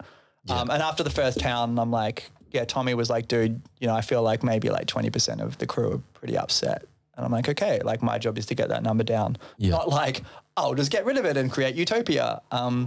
It's, and you got to listen to people and have tough conversations. And I had my crew sit me down at some point and they were all just like, we need to air our grievances because we're not happy. And if you keep working the way you do, we're all going to leave. I sat there and I took it and I listened and I adapted. And that's kind of the job of a festival organizer is you need to be the mediator. You need to be, the leader. Yeah, the leader. And like in the true sense of a word where you're making decisions for people and for the greater good, not for yourself. But it's also hard as well because it seems like once you've been on that plinth, when you start to fall off it and stuff like that, like it's an immature response to lash out at the other people in your community. So. Yeah, but it's also a pretty natural human response. Like, True. Not the lashing out, but the what's behind it, which is maybe being cynical and jaded. Like I've got that stuff. I contain it enough that I don't go around yelling at people. I did yell at someone recently, but you haven't lived until you've yelled at someone, I think. And like, someone's like, I can't imagine you angry. I'm like, yeah, when it does come out, I am fucking furious. And it's like, you're channeling years of I noticed it kept happening. Like one person at the town would push me over the edge and they would just get like just months of like fucking like built up fury. Yeah. So yeah, that's a thing. I just want to summarize, rest in peace, Spiro, and like thanks for all the amazing festivals. Like, I think if I'm gonna talk about some of the negatives quality of someone who's passed away, I want to acknowledge that they brought me a lot of joy and shaped my journey in the scene. And even if I had to keep my distance from them, respect to their spirit, and I hope they're in a better place. They're in peace. They're in peace. Yeah. And this is the thing, like my fascination with Spiro as well, as aside from like him shaping sort of some of my earlier experiences, is never really understanding why he had so much I think the word gripe, is that the word? Clout. Not clout, no, like why he had so much animosity and spite for and contempt for different promoters and organizers. It's like they took something like that he felt maybe belonged to him, or maybe he liked a part of him, like the game. It's like sounds like if you like wrote his story out, it would be a fucking fascinating story, right? Yeah. And good and bad. It's like sometimes like I have to ask myself that, like, if I'm struggling with like mental health and stuff, I'm like, does part of me fucking like the challenge, like the game, and like the drama. Yeah, the drama. I reckon you can get addicted to drama. And, in my late 20s, I resolved the dramatic part of myself. But I reckon in my mid-20s, I was pretty addicted to drama and I fought with people more. And, I think like part of me liked, not the whole of me. The whole of me wanted, my conscious wanted peace for sure. But then I think like something in my subconscious that was unresolved, like enjoyed, got something out of it. Yeah. Yeah. That's such a thing about being young though. You know what I mean as well?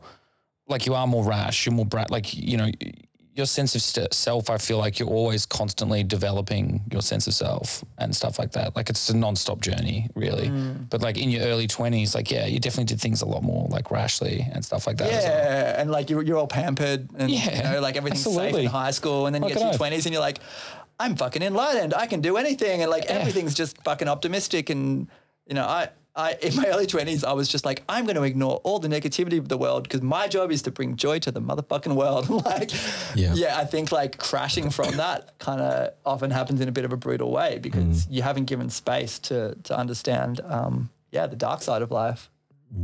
Getting deep. That's what we do here. It's Surreal Melbourne, baby. Get deep. We trick boxing the deep. So Ben, you were rhythmic. I was rhythmic. Yeah, that was a fun time. How is rhythmic different to trick box? What is it in terms of how you rhythmic? Was it just DJ set? Because no, I wrote my own music, released an album and 4 EPs. Yeah. Rhythmic was like I wanted to do things different, and it was doofy, but I'm like, I wanted to bring this like quirky, fun, childlike, playful energy to the doof scene. And it started off like a little bit darker, like kind of like Danny Elfman, who does Tim Burton's score, had this kind of spooky, quirky vibe. And then at some point I'm like, I don't want to give anyone a bad trip. I just want to write really like happy, fun music. which was an interesting choice. And I think maybe because I had some bad trips, I wanted to, maybe I was overly mindful of that. Yeah. And then, at some point, like, Glitch Hop came into the scene. I was like, oh, fuck yeah. Like, fucking Bass Nectar played at Rainbow, and it was just like the market floor, which was normally 4/4, was just this like fucking heaving mosh pit hip hop mass. And it's just like, this is a fucking vibe. Like, you know, like it landing on the scene so freshly. And like Tipper was playing at Rainbow a lot of years. Tipper credited to be the king of it. Yeah, he's from another planet. A lot of our now very successful glitch hop Australian producers like Mr. Bill, you know, I mean Grouches and OPO, like a lot of them credit Tipper as their sort of, you know. Yeah, his sound design is just it's fucking, and his live shows are just so fucking incredible and psychedelic and live, and started getting influenced by those sounds.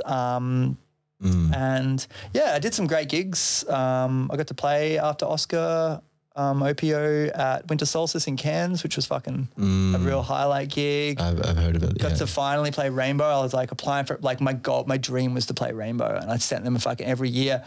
And then they offered it to me one year. That you didn't apply? No, well, yeah, that too. But they offered it to me. And then I was going overseas. And I turned it down because I'm like, I'm not going to be ready. I got a fire show overseas in Malaysia. I'm not going to. And I think I upset someone because they were just like, you're an idiot. Why would you turn down Rainbow? And I don't know. I think it got taken the wrong way. And that's no discredit to the whole of Rainbow. This was with one particular person who I think, got the wrong idea about me.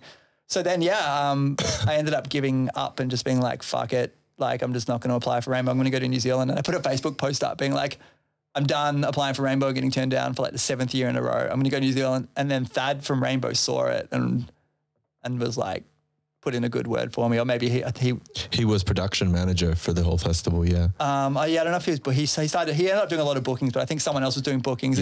Fucking legend. He is such a fucking sweetheart. I remember seeing the clips and he's like, dude, I saw your post. I put in a good word for you. I'm like, you're a fucking hero. Cause like playing Rainbow was such a milestone for me. And exactly.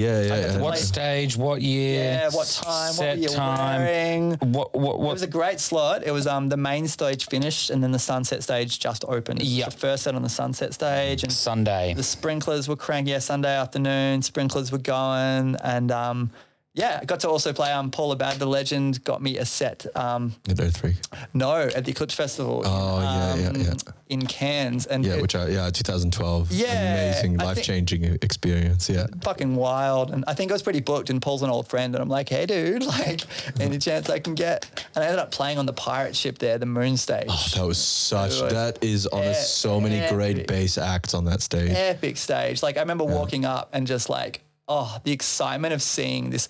It was a sunken pirate ship on two sides. Yeah, so you had the back of the pirate ship, then it was like the illusion of it going into the sand and coming out. And one end was the mixing desk, one end was a stage, and front of house, and the sails, we're all there. Yeah, it was an American crew came over and built it, and I was playing it in the morning, and I got a whole bottle. I drank a whole fucking bottle of. I'm not a big drinker, but I drank a whole bottle of agua, and that'll do it. I was saying before, I like rockstar moments. Someone like put tape around it and wrote Rhythmic on it, and I'm like, fuck yeah! Like, I made it, mom. And like, I was so drunk by the time I got to the end of my set, I wasn't even mixing tracks. I was just like, woo! Like just yelling and just having a great time. And that was a DJ set, but I played an original. And then when I played an original, like the whole crowd, like fucking, like cheered. And it wasn't a huge crowd, but it was like, I don't know, that just hit my fucking heart, Phil. So I was like, yes, like, yeah. So I had some really great times. My friends were fantastic. They had an ongoing joke. They were always like, Rhythmic, and like joking about me being a rock star. Cause like after I played at Winter Solstice Festival, we went to a hotel, and then this chick's like, oh my God, it's the DJ from the festival. And like ran up and was just like hounding me with love.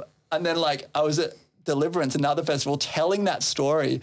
And then another girl was like, oh my God, are you Rhythmic? And jumped on me. So like it became a little bit of an ongoing joke. My friends were always like, oh my God, it's Rhythmic.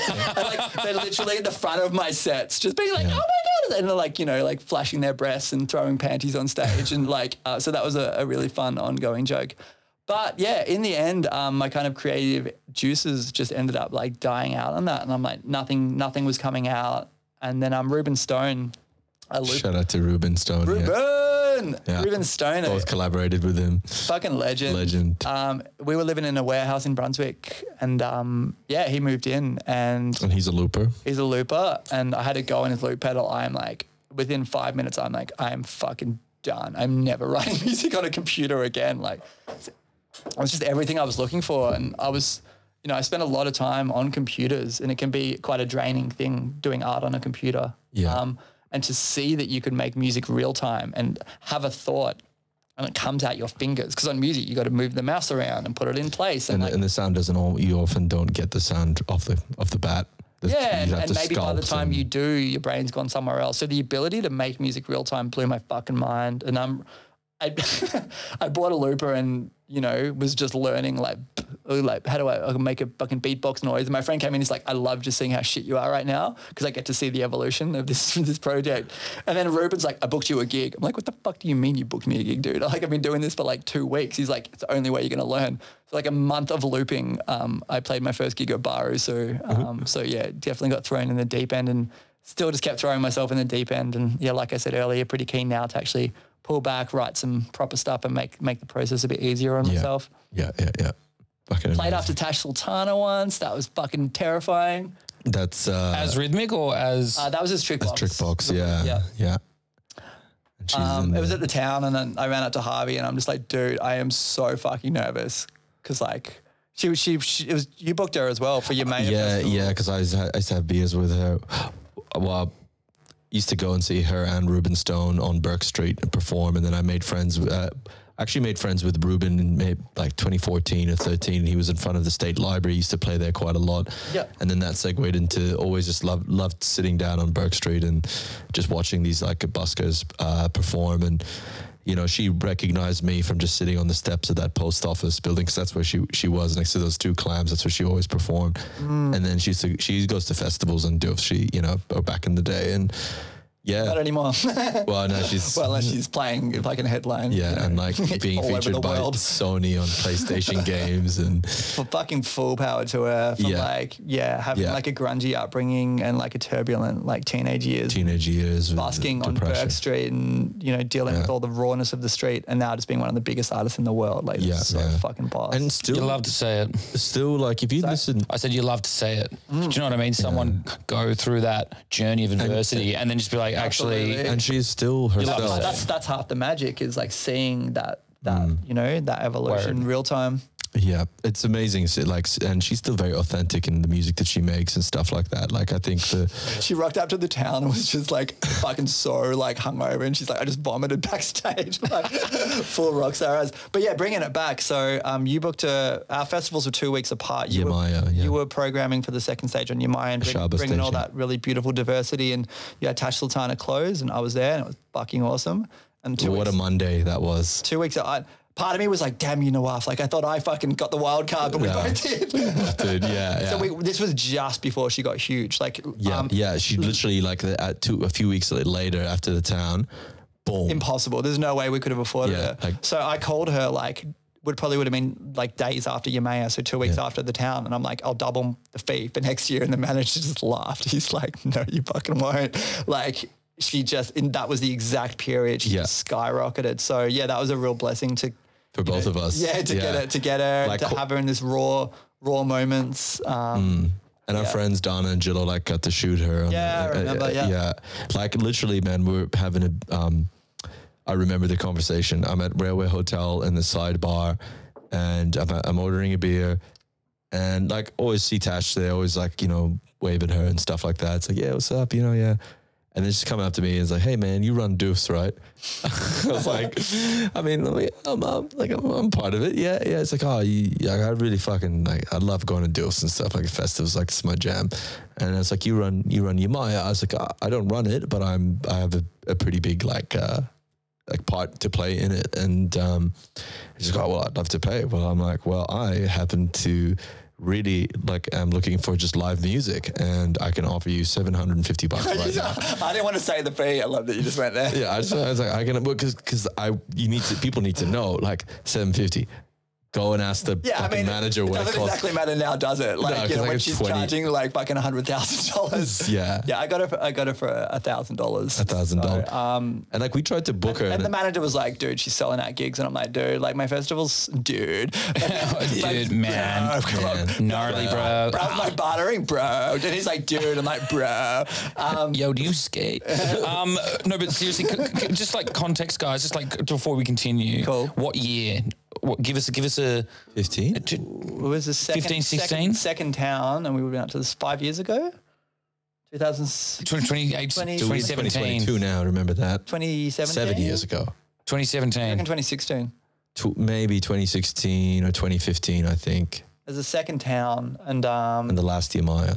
And I've lost count because there hasn't been towns for 2 years. That was my metric of your metric of life. But man, like I'm just super curious. Do you know what I mean? Because like, yeah, you know what I mean. Like that to now, like obviously Tash would be a lot more to book, which is like, like 100,000. Like even I tried to hit her up in the next year, Maya, and we were like, what is she, like 20 grand?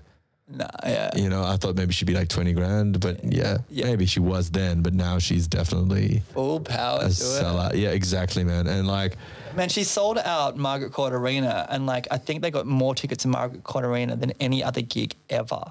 Like, you know, I saw like Sigur Rós in Margaret Court Arena. Like, think about all the massive acts. Like that is fucking huge. Where is that Margaret Arena? So Margaret Court Arena. It's in the tennis districts, so it's like Rod Laver Arena. Oh, you're not familiar with the tennis district? I know. It's that time of year as well. You've been reading on the. I've been in High Sense and Rod Laver, been to many raves there. Yeah, and I went to a few as well. Yeah, I went to the Kendrick Lamar, Rod Laver was real good. That's not a rave.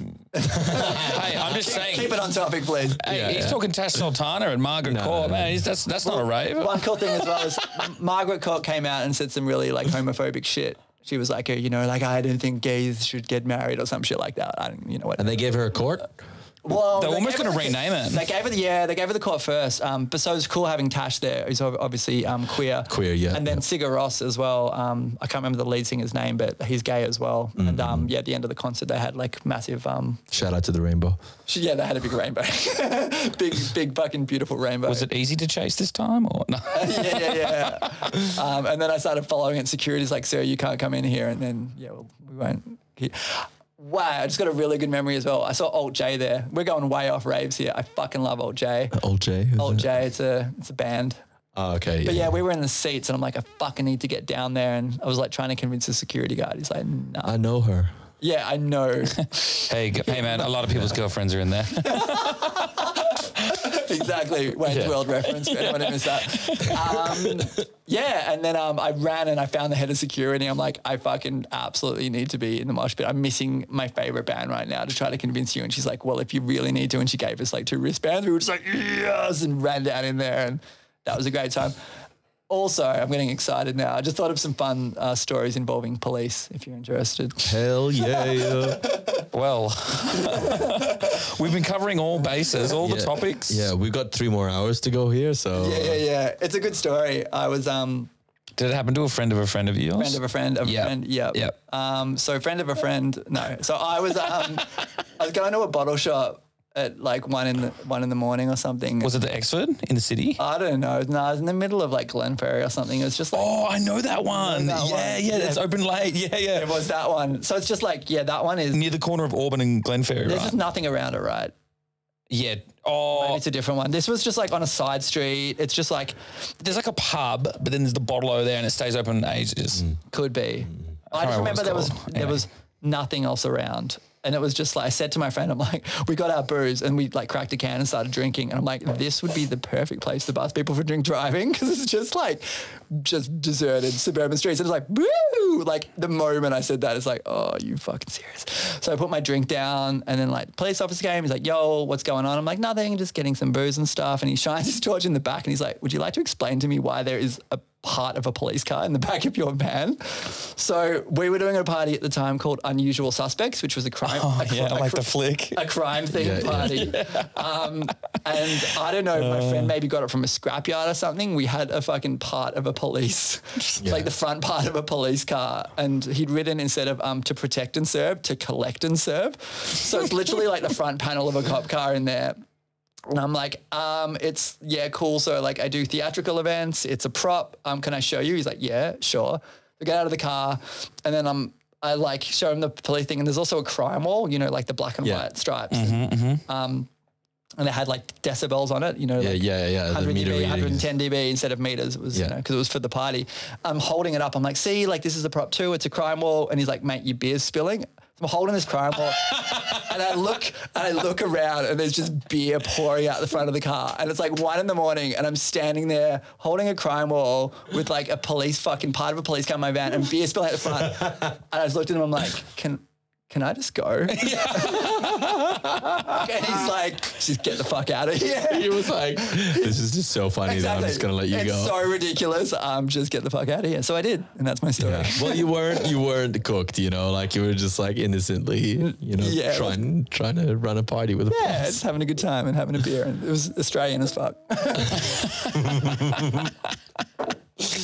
Dude, that is golden. And those are going in the shorts. Another good one as well. The first town, we had the police visit, and I don't know what the fuck I was doing, but I had no shoes on, and I'm like, fuck, like, you know, now if cops came, I'd, you know, fucking frolic around barefoot and do cartwheels. I wouldn't really give a fuck because, you know, we've got a good relationship, but it was the first town, and there was a lot riding on it and a lot to prove, and I made a lot of promises, and I had to follow through with them, so I had to present myself in a certain way. I'm like, fuck, I got no shoes, and I remember running up and I'm like, I think I was like, sorry, I just got out of the shower. You know, sorry, I got no shoes on and stuff. He's like, that's cool. And like, let's go for a little walk.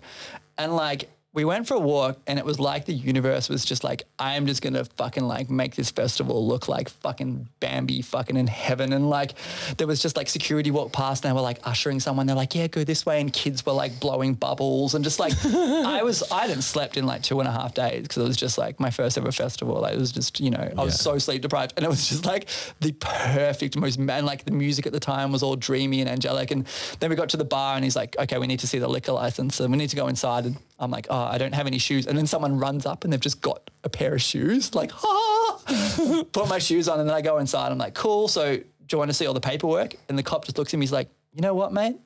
You walk into a place and you just know. I'm like, it's right there. He's like, you just know. And I was just like, fuck yes. Yeah. Like, you know, like they just come from fucking like spring gnats, like fucking bogan racing. Summer gnats, you mean? Summer gnats, yeah. So, and people are fucking bottling each other and fucking like tits and cars and burnouts. You don't fucking like it, then go home, mate. Like, and like they treat the cops like shit there, and then like they came to this beautiful little utopic wonderland, and like it was fucking so nice. And unfortunately, the situation with the neighbours was kind of the polar opposite. It went really fucking bad at the end of the festival. What happened? It was an ongoing saga. There was a co-op next to the town. So it was the end of a dirt road, no properties for ages, but right before the town was like a property with a co-op. So that means... So what's a co-op, sorry? It's like when a bunch of people go in on land together and they've all got their house on subdivided, kind of like a hippie concept, but... commune in a sense. Yeah, but not hippies. A mix of, teachers and lawyers and a mix of people. Conservatives. Absolute legends who, the first thing, I called my friend up and when I was throwing the town and I'm like, do you reckon I'll be able to get away with this site? Do you reckon I can make it work there? And he's like, John, who runs the site, he'll be up for it. The neighbours, no. So your job is to convince the neighbours. So first thing I did was went to the neighbours. I told them how it was completely not like another doof that tried to happen there. Oh. Yeah, so I actually actively modelled myself away from doofs.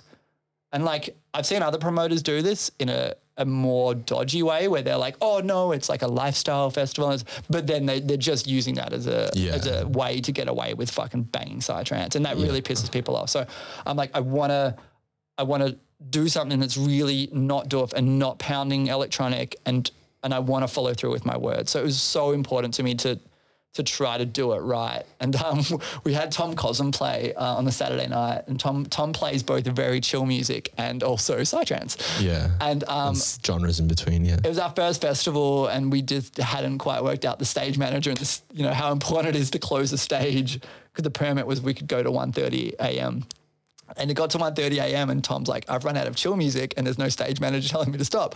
I'm just going to keep playing. And it just got like, so like the first town is just like going over time, and like an hour of fucking psytrance, which you could apparently hear from like the campsite, like way down the road. And I told the council this and they just fucking laughed because they understood. They're like, it was a genuine fucking mistake. Like it wasn't in malice, like, you know, and it was just so ironic that it was the worst type of music. So that polarized the neighbors. Yeah, I mean, there was a couple of people living there that I feel like anything would have set them off. And then they came in on the last night, and yeah, it was really shit. They tried to get me to sign some stuff on the spot, like, and I'm like, I'm not signing things. Like, I'm being cornered here. And then they're like, well, let's go for a walk and hear how it sounds. But they were actually taking me for a walk to like the whole co-op, and I was like surrounded by 12 people and just sleep deprived and by myself, and just got like, I just felt like such a fucking failure. And like, that was my own shit too. Cause I was taking so much pride in doing it right and making it sustainable. And I just cried, and I'm just like, I fucked it. I completely fucked it. And you know, that was my shit. But on top of that, they were being like pretty aggressive. Like, some of them were there were aggressions at points, but it was more just like, yeah, they weren't exactly being like kind about it. Yeah. So then the next day I'm like, fucking in new spirits, and then like me and my friend Katie, she's got like this like fucking like, I don't know, like 1930s like corset on and a white parasol, and I'm like, let's go fucking visit the neighbors. And we went like frolicking around neighbor to neighbor, being like, hey, like let's make peace. And it was going pretty well. And then I got to like the last neighbor, and he was just like, I was talking to his wife and she was having a go at me, and I was kind of listening, kind of rebutting. And then he comes out and he's like, well, fucking like, look at this fucking lying piece of fucking shit. I'm like, mate, like, can we have a chat? He's like, no, fucking all you do is chat. You just fucking, you're a liar. You've got a fucking silver tongue. You're a pit, like, just fucking like character assassinating me hard. I'm like, man, I'm like, right. I'm like, do you really want to end the relationship like this? Like, do you want to talk about it? Or do you want to, he's like, fuck you. I'm like, well, fuck you too, man. It's fucking on. Like, fuck you. Like, you're a piece of shit. You've given me fucking hell. You've got no compassion. I'm doing my best here to run a festival. And like, yeah, him and another neighbors, like, they were really fucking horrible, the whole process. And then the next year, you didn't, not the same location. Same location. So how's spite you? And like, yeah, even more challenging. So the second year, Friday night, about 4:55, so like just before the end of business day, I get an email being like, we've received information that your festival hasn't followed protocols and may not be able to happen, like 6 days before the fucking festival. What about the ticket holders? Well, what about what the worst? Like, that's fucks, man. Well, the worst thing was 2 months prior to that, the site owner and the neighbors had like made this agreement. They'd gone back and forth. They come to what they both decided and mediated would be a fair way for the festival to run. And it was signed, went through council, it was approved. And then someone on the property went against the rest of the co-op and was like, let's find a loophole and sabotage them. And the loophole was, it said in the agreement, I had to notify the neighbors within 65 days of the festival. But the agreement didn't come into play. Like, it wasn't finalized until like a month before the festival. So that was an impossible. Like, we were making that agreement for that very festival, and then they're like, "Oh, loophole!" So I get this fucking email being like, "Legal loophole. The town can't happen." And my crew's like, we're at second story. We've got like, you know, all the town buildings being built. I had to spend $20,000 that weekend with no ability to talk to the council, no ability to get any what's the word, security yeah. that the event's going to even fucking happen. And I went to my girlfriend's house. I'm like, I need to at least fuck it. I'm like, you know, sometimes I'm like, watch your words. Like, words have power. Like, don't tell people. I'm like, fucking, this is too much to hold in. So I told my girlfriend, didn't tell my crew, just kept like a straight face, just like, shit's cool. Everyone like fucking spirits up. We got this. And then I got to Monday. I'm driving fucking straight to the council, and they were really cool, and you know, they're like they do have a lawyer on their side, but he's not a planning lawyer. And yeah, it fucking backfired, and the festival happened because it was fucking. How did it backfire on the neighbors, or? Yeah, I mean, they went against an agreement. Their community, against the council, like and like it actually worked really well because the third year they had nothing. They were just like, that's a good. You know, and this isn't the whole neighbours. This is like some rogue people within the co-op, but they had to go on a holiday and just like shut their fucking mouth. Like you could send them on a holiday. I didn't fucking send them on a holiday. Yeah. Fuck that. I would not pay for their fucking holiday. Maybe the rest of the people that wanted it to happen because, you know, like economically it's like good for the town. You know what I mean? Like, hey? No, but like seriously, as in like there are like a lot of benefits to like hosting festivals in some of these places. You know what I mean? Like it runs a lot of cash through the area and stuff like that. And places which a lot of people aren't visiting. You know, like Benella's a really cool city. They've got like wall to wall, an amazing street art festival. Yeah. That's where my grandmother lived for many years. Oh, cool. Yeah, I've been there many times. It's awesome. You know that rocket ship that's in the park or whatever? Oh, it's been a while. It's been a while. But getting back to what I was saying though, do you know what I mean? Like if you're talking about legality and stuff like that, like looking for loopholes, it's just so annoying because that's exactly what a lot of the law is. It's like someone just being like, oh, but it could be interpreted this way. Yeah. Do you know what I mean? Oh, the 65 days. But the fact of the matter is that they knew you were coming back before that. Do you know what I mean? Before you had the sit down agreement, it's sort of like, you know, that's 65 days notice or whatever. Like, because you threw the town once. This is the second year, right? Yeah, second year. Yeah, and so they knew that you were going to come back. Well, the whole agreement was for the festival. So, yeah. So, like, yeah, I guess, like, you know, I think it's important to share those stories because, like, people need to know what you're going through. Well, yeah, even when you do things right, like you're up against so much. And I was saying that earlier, like you got to be a little bit fucking unhinged to throw festivals because even at the best of times, like you can do everything right and then just chaos will happen. Like you'll just be dealt the fucking most intense card of your life. Yeah. And it makes you really strong and it teaches you how to like rise to challenges and be like, you know, part of me loves it. Part of me's like, fuck yeah, things are falling apart. Like, there's magic. Where's the fucking magic? Like, kind of like half punk, half like spiritual side of me. Cause I'm just like, there's the fucking, you can find the universe in those fucking cracks and it will guide you through it. But it does take like grit and determination to push through as well. Do you know what I mean? Pressure builds diamonds. Absolutely. Yeah. I wish I could tell all my stories, but I got to respect people. Yep. So just to kind of get like a bit of wrap up of that like story is like, so you know, the second year that backfired on them, and then by the third year you just had no conflict. Like they didn't have any. I don't even think we spoke. Like there were some lovely people on the property, especially the main guy who was running the co-op. Yeah, a beautiful human. So you know, we probably would have invited him to the festival and stuff. But for those people who caused this grief, it was so good to just be like. Was their main concern noise? Was that just it? It's kind of like the entitlement of living at the end of a road in a beautiful valley and expecting you to have that serenity. Yeah, but it's just like 3 days of the year. It's like, well, other people can't enjoy that too. We're a respectable festival, no rubbish. Yeah. People aren't wandering through their property. Look, I'm just going to say it. I feel like a lot of noise complaints are like ego. Haven't had sex in a while. Like, you know, the fun police. Yeah, and it comes from repression. It comes from like a lot. I've been there at points in my life where I used to live in a warehouse and we had no fucking walls, and like sometimes I was fucking like, shut the fuck up. I just want to fucking sleep. I don't want your party. And like, you know, maybe sometimes that was valid, but I think it came from at that point in my life. There was particular periods where like I wasn't in touch with my shit. I was frustrated and like, I think the idea of other people having fun like triggered something in me. Yeah. But it's weird though as well as an emotional response. People are like, oh, they're having so much fun. They're really enjoying themselves. It's not like that for me. And then they just like create angst. Do you know what I mean? Because they want you to get that's what bullying's all about. Bringing people down to your level of sadness, right? By making them feel like shit. It's just like, it's like the psychosis thing. Yeah, man. Defense mechanism. Yeah. Also, if they're over there, if you don't take the time to go to the festival and see it and see the beauty, acknowledge that, it's, you know, a lot of hate comes from like the other.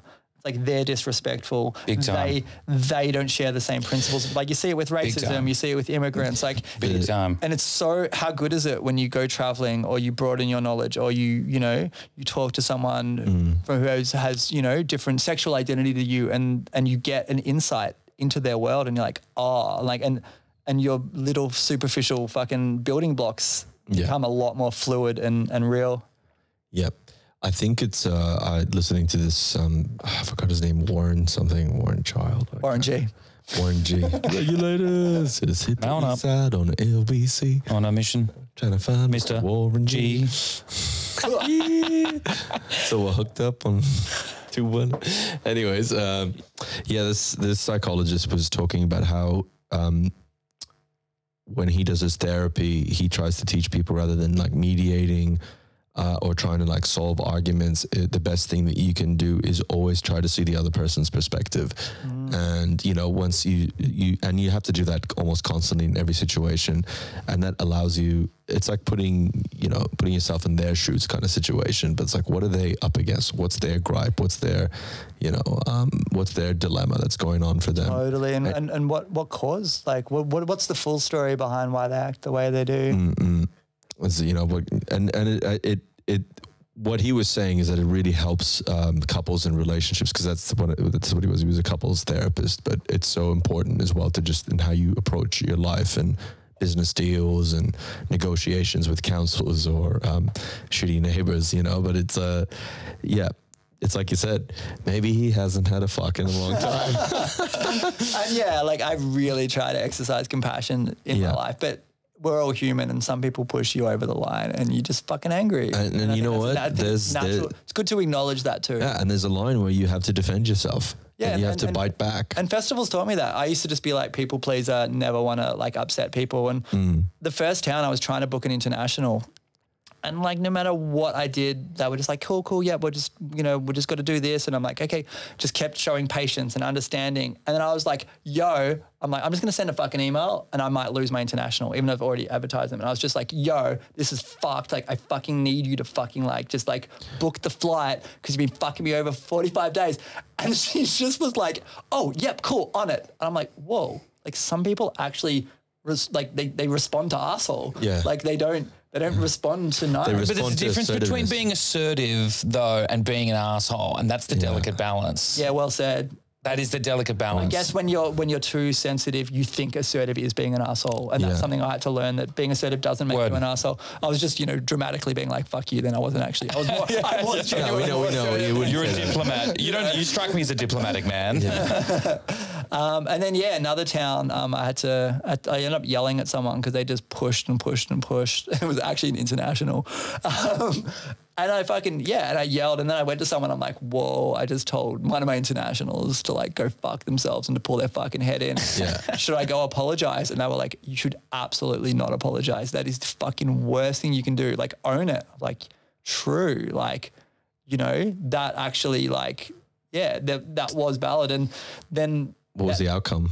The other ACT members came up and they were like, we are so sorry for the way they're acting. And then they apologized and they actually sent me a message last year being like, sorry for, how I acted. And I was younger and I was like, cool. Like, I'm sorry that you got the brunt of my anger because it was built up over 3 days. But, that was really important for me to also own that and be able to communicate that. And it was a good learning lesson. What's their name? Their name is Shantara. Oh no, baby. I lost my cool at the last TMI at one of my core team members, and one of the things that like ticked me off is, again, there was this, like, it was extremely stressful for me. Like I had hives covered in my whole body because I was trying to do too many things within the stage, like don too many hats, and all I was asking for this one guy who said he wanted to help in the like admin side is just book a drum kit. That's all you have to do. Book a drum kit. And then on the day of the festival, it's like, hey, how's the drum kit going? It's like that. And then what kept on happening was he was just donating his time to other parts of the festival, like during the build, when he should have been on my build, and my crew. And he was like, you wanted this role. You wanted to be one of my two ICs. And like I hadn't slept, a stage literally fell front because this just wasn't hoisted very well, and we had fucking crazy winds during the. I love it. Sorry, I'm just so fascinated by this behind the scenes. Yeah, don't forget the sandbags. And you need like more than sandbags. So that we had to get ICBs with like filled with water and shit like that. No doubt. We had to strap them and to hoist the stage, but it was just. During the build that happened, that person wasn't like responsible, and that happened all while I was off site. And off site I was back home, couldn't even be on site. And that festival that year, we only got the permit last minute, so we built that festival in 9 days, and it was a huge infrastructure. And like all credit to the boys like Chris, Dale, Yui, and the rest of the team, everyone involved. Like they were fucking like animals, just the best of the best of tradies. But this one person, like at one point I hadn't slept, and I was also dealing with a fucking crackhead projectionist, like meth head, like projectionist that I was like, got that, disclaimer, when I had him in my house, and my mate who suggested to like we get him on was like, hey man, I know that you have a habit, and I'm going to say this very clearly, and I'm going to put it in an email. Should you show up in a state that is unacceptable, you won't get paid, or you will get reduced pay. Yeah, good for you. I made that very clear, and then it's funny because this guy's dad was trying to like send me an invoice and that, and I was like, this is exactly what happened. And so before I tell you about how I got really angry at my colleague. So this guy rocks up, hasn't slept, his projector's all like in the back and stuff like that, and we're like we're literally working like around the clock to get the stage like up and ready. Main stage is like fucking smooth sailing because Dale's a great like construction guy. I'm still like trying to do all this stuff like the admin and this. And at one point I need this projectionist to put up this like, 20,000 lumen like projector. We built like this giant box and had to hoist I remember seeing it actually. It was quite a nice, impressive design. No, it wasn't. Yes, it was. It was like a bird box, but it was great. But it was like structurally, it was pretty like, it was very well built. But we're looking for this projection, like two projectors, two 15,000 lumen projectors and then a 20,000 one in the middle, which we got for an insane price because this guy really wanted the gig. And this is where I was just like, I'm banking on you, don't fuck me.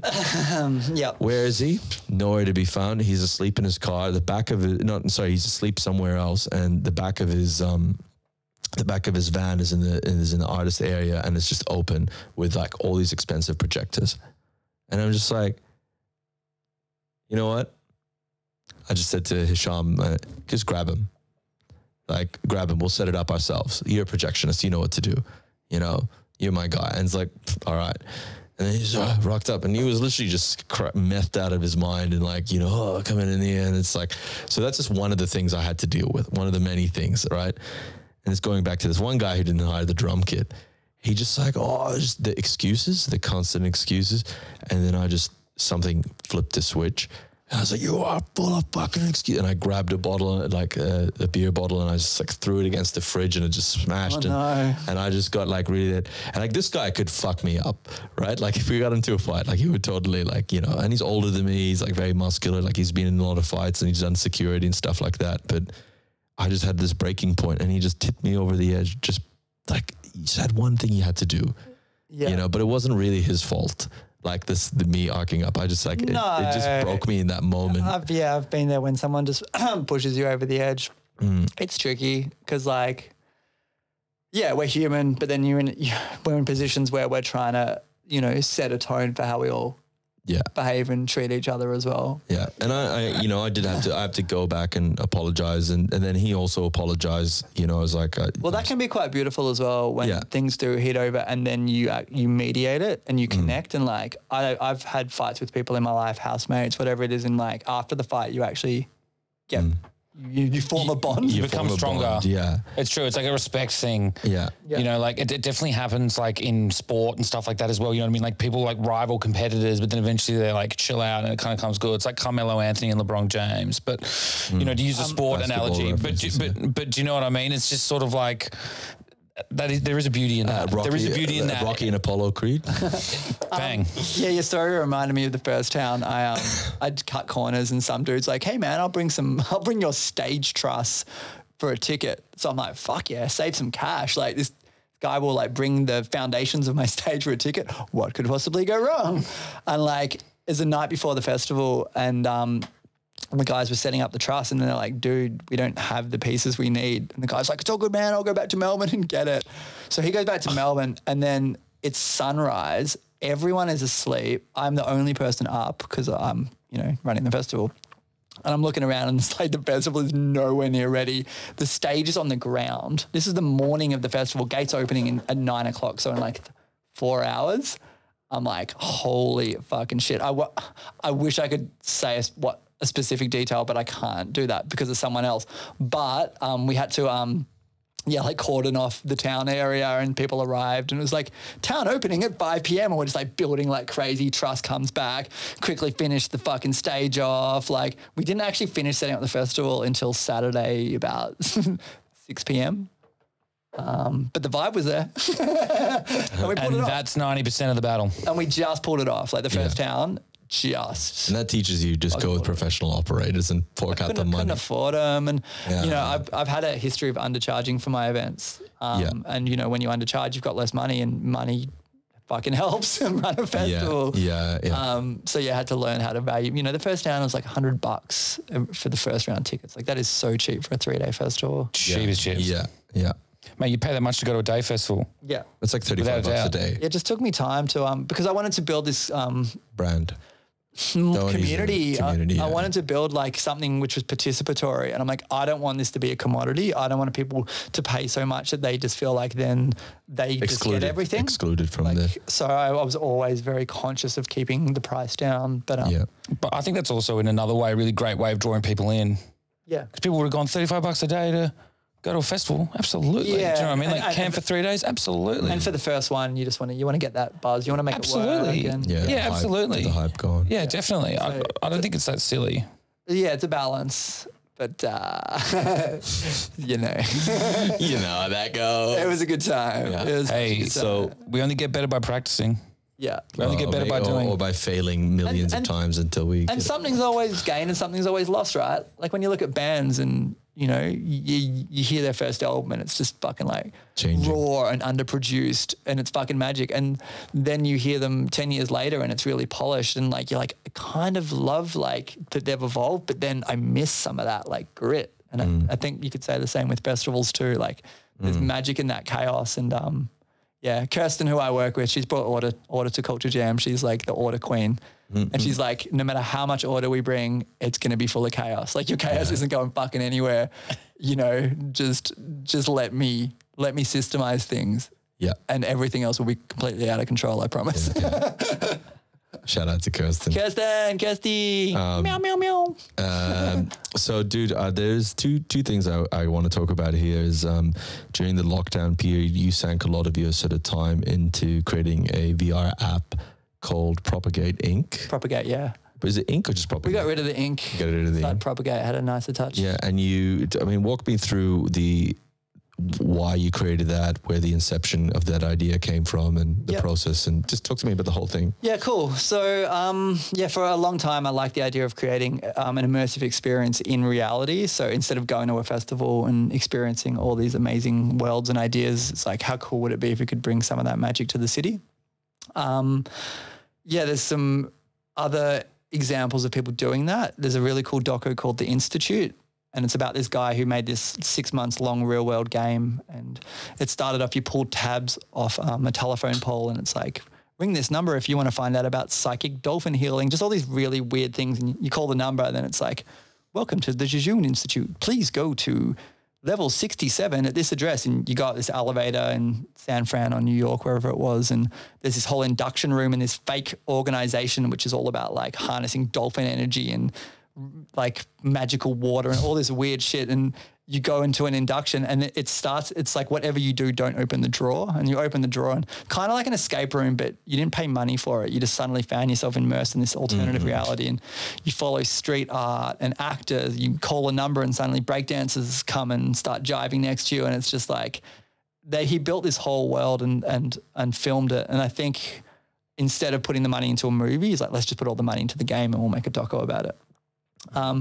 And Jason Segel from American Pie. Yeah. So he watched this and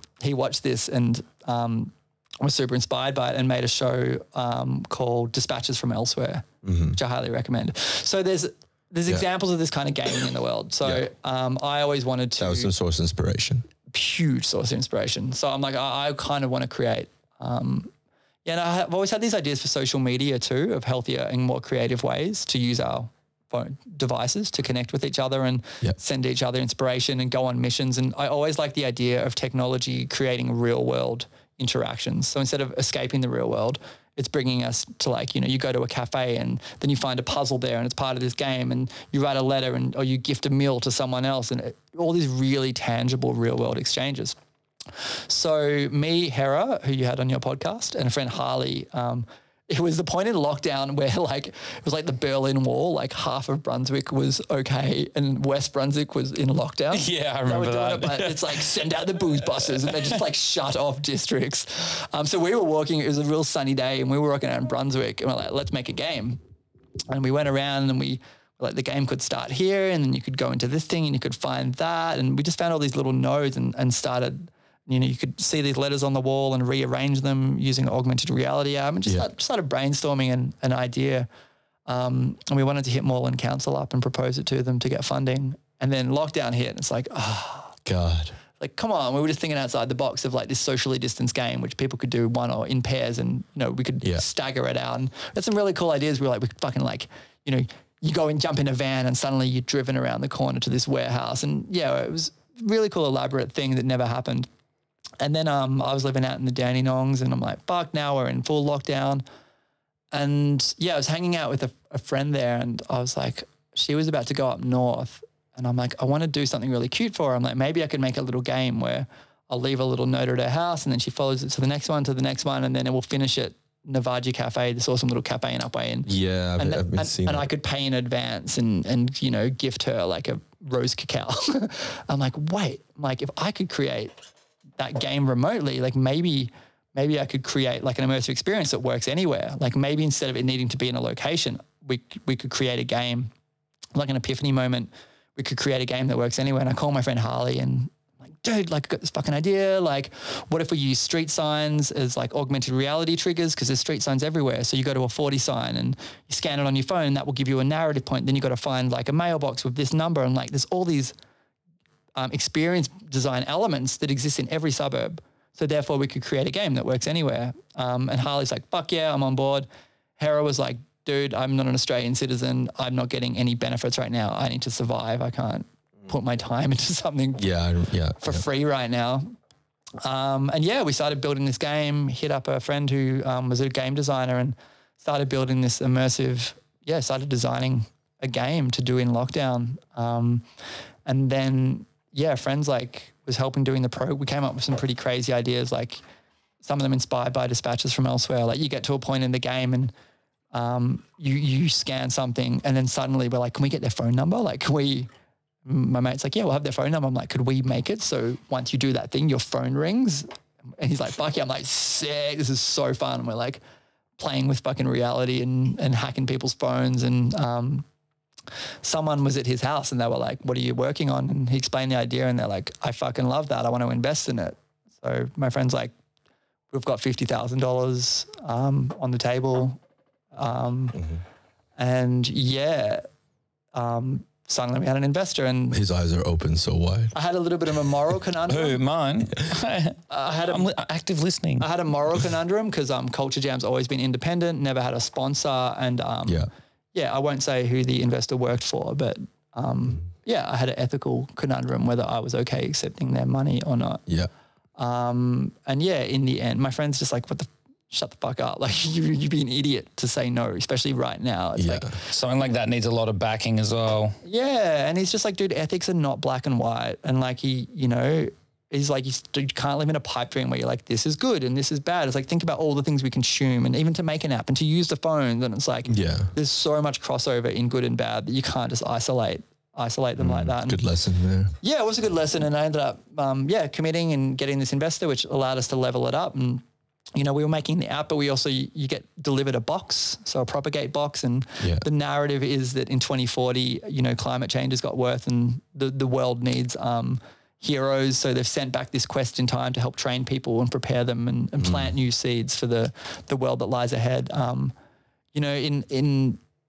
In hindsight, I kind of wish we went a little bit more raw and apocalyptic, but like there was a lot of trauma going on at the time. And I'm like, is that really appropriate to just like go further on that? So we kept it pretty light and accessible. Still has those concepts in them, but it's, kind of like presented in quite a fun and sometimes fluffy way and kind of like an escape room for the real world. And incredibly topical. Do you know what I'm saying? Yeah. Like climate change. Relevant. Everyone's like really concerned about the environment. And so like a dystopian future like that. Yeah, but not everyone. You're right, not everyone, but I mean, like everyone that matters. I don't mean that everyone as a joke. Yeah, everyone that matters. But do you know what I'm saying in terms of like? I think that's like, it almost makes it like more better, more powerful. That it is more accessible in that way, but also that like it also I love it because it is rooted in sort of like this could actually happen. Yeah, absolutely. You know what I mean? Like it's just like I love that future projection of kind of being like it's like a big hypothesis about what could be. Well, one of the narratives was, the kind of the hidden back narrative was that we all get chips in our brain and then someone, because I had this idea for a movie, we get chips in our brain and then someone sets off a virus. Like imagine the computer virus, but it's a virus for our chips. And that basically everyone goes offline, but everyone's become so addicted to technology that we've forgotten how to navigate and communicate and write and all these skills which we've given away to technology, we've kind of de-evolved. And the idea of the game was to train people, like just to know where they are, to know where their friends live. Like, do we know our friends' numbers anymore? If you're in an emergency, we don't have a phone, like, how many friends could you really call at that point? So we've given away a lot of our survival instincts to technology. Yep. That's like that, it's kind of like, how Elon Musk is doing Neuralink, which sounds like fucking incredible and fascinating, but it's like, what if it can be hacked? Then you just render like anyone who's got it just disabled, because apparently it's, he promises that this, have you guys heard of Neuralink just to begin with? But yeah, it sounds like the classic. It's kind of like a chip in the back of your head that can actually help, like what Elon wants to do with it is actually quite honorable. Like he wants to help advance the human race, like help people with disabilities and stuff, like recreate like the nerve, any nerve damage that you've had. I just feel like any supervillain like begins with like, I want to help the human race. Yeah, and it's just ultra. And a lot of apocalyptic stories are like science experiments gone wrong, Skynet, like it's all like, I read a great one in lockdown, Hera. I keep mentioning Hera. Love Hera. Such an inspiration. Yeah, she's such a fascinating person. So fascinating. Like, check out Hera Wing's art and just everything she does. And check back to the episode as well. Yeah, I did listen to that podcast. It's a really great listen and just to get an insight into her brain because she sees the world so uniquely. Unlike anyone I've ever met. Yeah, absolutely. And her art reflects that. But yeah, she gave me a book called The Mad Adam Trilogy and fucking so good. Come here, man. Oh, bring it in. Oh. Such a good read. Shout out to Margaret Atwood. Margaret Atwood, who did good writer. Handmaid's Tale. Yeah, I read that book in high school. That was one of our core readings for like advanced English. I do remember I posted it on Facebook and you commented about that. So funny, that book at the same time. Like it has like such a dark sense of humor, but so bleak. The reason why I thought of that is because you've got one antagonist.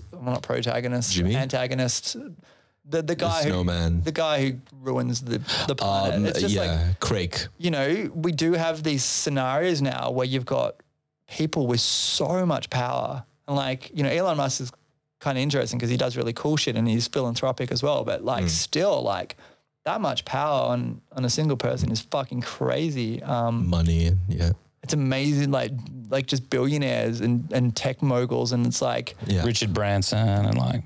Well, no, I think they've surpassed Richard Branson as far as like they probably would have. But we're talking about Jeff Bezos style, Elon Musk and stuff, like people with huge power to shape the future. And like what happens as we head into more uncertain futures, like surely they'll start offering solutions, and like, are the solutions in the best interest of humanity, or do they have vested interests, as everyone does? Like, is there anyone on the planet who doesn't act with vested interests? Even when you're a really good, sweet person, like you still have your own cognitive bias. So like, you know, as we head into uncertain times, like it's fucking weird that it's shifted away from governments in a way. And to private. Yeah. I mean, it was already shifting, like, and tech giants. You know, imperial colonialism is basically corporate, you know, it's just corporate influence over governments having so much money that they can, you know, lobby against legislation. So as we've seen with cigarette companies. That's the big thing as well, with like destroying the environment and stuff like that as well. What happens when big business supersedes what the people want? Or even just, do you know what I mean? Even has more. What happens in that instance? Or has enough power to fight a government. And the other way too, if the people demand something enough, the businesses have to listen, ideally. We are the consumers. But it does happen. Like it does, like, you know. It works with products. I think a lot of, like, you know, with the big fast food chain and like a bunch of different corporations, like, who've put out like either harmful product or things that have like destroyed nature. You can now get a salad at McDonald's. Yeah. Global warming is going to be all right. Just to swing it back on topic, like, you know, one thought I had is like, if the world is slowly, we're fucking destroying the planet and we live in this capitalistic system, like when we look at festivals, like should we just have these spaces where we can do whatever we want and take drugs and just fucking be reckless and be animals? Or like, do we have a responsibility as a subculture to be like, no, like consumption is what is fucking ruining the planet. If we are an alternative community, we should be exploring better alternatives. We should be more mindful. We should be aiming for sustainability. And like, I am in the latter camp, and like, one of the reasons we talked at the start how I sit outside of festivals is because like a lot of festivals are way too fucking hedonistic for me. Yeah. Like I've, you know, even just some of the shit I've talked about in this podcast. Yeah, you've been there as a punter. Yeah, and I've been a punk and I've had a good time and I've been, you know, but, you know, I like to think, I was about to be like, I like to think I've been sensible, and I think of some of the reckless shit I've done. I'm like, okay, maybe not. But like where I am at this point in my life, like I really care about building spaces which, like, you know, we're not saving the fucking planet, but it's like in our hearts, it's like we're opening ourselves up that there are better ways to do things. And even if the world's fucking ending, how we act matters, and how we gather matters, and how we treat the planet and ourselves. It's also symbiotic. And I really feel like festivals needs a strong word. I really feel like they should, you know, be spaces that can hold that. And like I have no interest in just going and just getting fucking high as fuck and just like, you know, seeing everyone around me completely munted and waste on the floor. It's like, that breaks my fucking heart. Like that is like mirroring the worst parts of humanity, in my opinion. Because everyone's just using that it's a self-destructive behavior. You know, it's an escapism form. I mean, we all like to cut loose sometimes, but there's definitely this moment where, you know, for me, playing at a lot of different festivals and DJing and different things, like I'm not always like drunk, or, you know, not always just like most of the time I'm actually just sober, and just try to find those little experiences that I was saying earlier that are just like novel, and try to create memories that are centered around just interacting with people rather than just constantly being on the dance floor. Yeah. Like I see the dance floors as a way to get into like the trance dance experience, not necessarily with the music trance like as a genre, but just as a meditative process. You know, because that to me is what that dance floor should represent, is an ability to sort of dance your sort of sorrows away. But when you see just absolute, you know, there's a line. Well, dancing is freedom of expression, right? It's a pure freedom of expression. And when you see it working in a harmonious way, like a dance floor that's just like throbbing with the same energy, like you were saying, and it's like, mushroom. you know, that's something special. That truly is. Yeah. And just like wheeling back as well, I wanted to say as well, like, the whole like Westworld thing you were talking about like, you know, creating a space where humans can like live out their own desires and stuff like that, you know, like digitally, and like how dangerous that actually is. You know what I mean? Because like, well, I mean, it's just a really hard talking point, because in one way it's like, is that going to be able to let people exercise those thoughts and feelings by doing them like that? Or will it like promote it and then like seep into the real world that it is? Well, does it go past a point where you're escapism and missing out on the real world? And that's kind of in all this stuff, isn't it? Like Facebook, parties, like technology. It's like, you know, we deserve the right to be free to experience all these beautiful things. But then once it crosses a threshold and we start to get addicted, we're not just connecting with friends on Facebook. We're like chasing likes and we're addicted. We're not just going to parties to explore our freedom to dance. We're chasing dopamine. We're running away from our shadows, you know, I would say is when it gets dangerous as well. It's when it becomes disingenuous. You're telling yourself lies in order to feel. Yeah. Avoid. Yeah, and which we all do. And like, I need to check myself and make sure I'm not being judgmental on the scene. It's because you become jaded. You become jaded, and I go to doofs and I'm like, and I'm like, wait, like, is this really that bad, or am I just actually like, I've had traumatic experiences around the doof scene, and it's not good for me. But then when I was younger, this was fucking heaven. But you know, I try to focus on the good, which is like, you know, what do I really care about? How do I know how to craft an environment in a way which is like beautiful and safe and holistic? And it's a little bit of both, because I do go to other gigs and sometimes I'm being a little bit too jaded and I need to just chat to people and loosen up. Other times I'm like, I craft those environments and I know them well and I see some of the shortcomings. I'm like, that's dangerous. That's bad programming. You haven't had your audience sleep for 2 days, or like you've just been banging them with psytrance. Like and I can see the effects of it. It's like, I can't objectively say those things about. I'm sure there's festivals in Europe that go all night and by the morning they're on fucking like fire and it's just fucking, I'm just picturing a bunch of Israelis. 7 days, 24 hours. You know when you see those footage of psytrance parties? The Israeli flags. It's like 160 BPM and they're just so vibed up. It's just so good and such good energy. It's different in Europe. I find they're just much more connected to trance dance. As an experience. I think here in Australia, we go hard in Australia too. We have this trashy element, man, which I love. I love the fun, the humor that Australians bring, you know, like your cop car stories. Laconic. It's like, take the piss out of your mates. Like, just laugh at everything. I like going to Europe. Naked guy at Rainbow. The helicopter dick guy that was always there at main stage. Man, he's literally there every year. And me and my mates would always just be like, it's helicopter dick again. He's down the front, psytrance blaring. Boo, boo, boo, boo. It's so funny. Okay, so just like, I have to tell this story. So Rainbow Serpent playground stage Sunday night. It's the hip hop session. So everyone's just, you know, getting down to hip hop. And then like these two guys like start fighting. I think one of them was the naked guy and they start like getting all masculine. And then like in the middle of the fight, one of the guys starts blowing the other guy like on the fucking stage, like in the middle of the hip hop session. It's not even that funny. And the crowd went wild. And then the MC's like, yo, yo, yo. And he started sampling. I don't know why that brings me so much joy, but it does. Like, I got a big fucking smile on my face. Hey, blowjobs rock, man. Yeah, fucking free the blowjob. I don't know. Hashtag. Free the nutsack. Hashtag Joe Blow. That's wild though, man. That's absolutely wild. What's the craziest shit you guys have seen at a party? We once met a guy that could suck his own dick.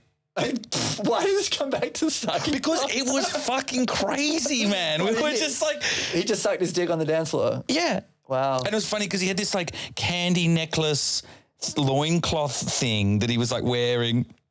And we all started gagging with him, and it was started gagging. Yeah, we were just like laughing with him, just being like, "Oh yeah." And then like one of my girlfriend, not like, you know, a girl that is my friend, she just like went down and just like started like chewing the candy off the fucking thing. And we were all just like, oh. Anyway, it was fucking gags, but like, yeah. And then like obviously just did it once as like a quick joke, and then it turns out that he can suck his own dick. I tell you something non-dick related that I've seen. Actually, that's pretty crazy. You go. I want to go non-dick related. I just like, because instantly, like coming off the back of the playground BJ.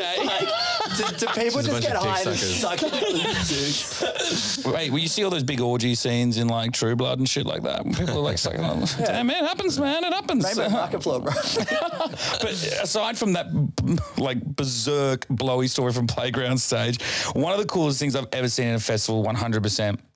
Were these dudes that had made a pulley system out of like fishing rods. So like it just like they so what they had this strategy, and they were like fully telling me about it, about how what they do is they'd like send the other end of the line out to another part of the dance floor, and then they could like pass drinks between two different eskies and stuff like that. And so like what they do is they'd send their mate out there, and he'd like be like, oh yeah, it's a vibe, or like whatever, and then they'd pass like notes and stuff like between them as well and do shit like that. But we got involved.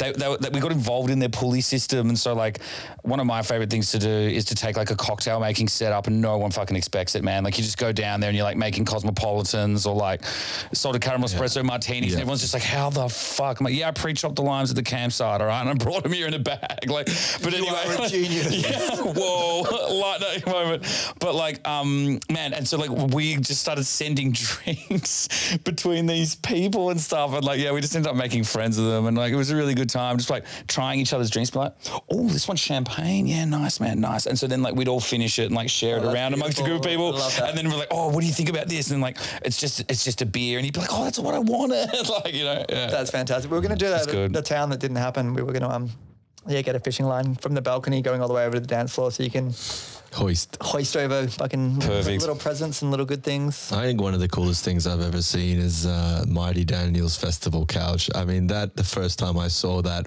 you remember Mighty Daniel's? Yeah. I remember the festival couch. Like that just blew my mind. This was like Maitreya 212, 211 maybe.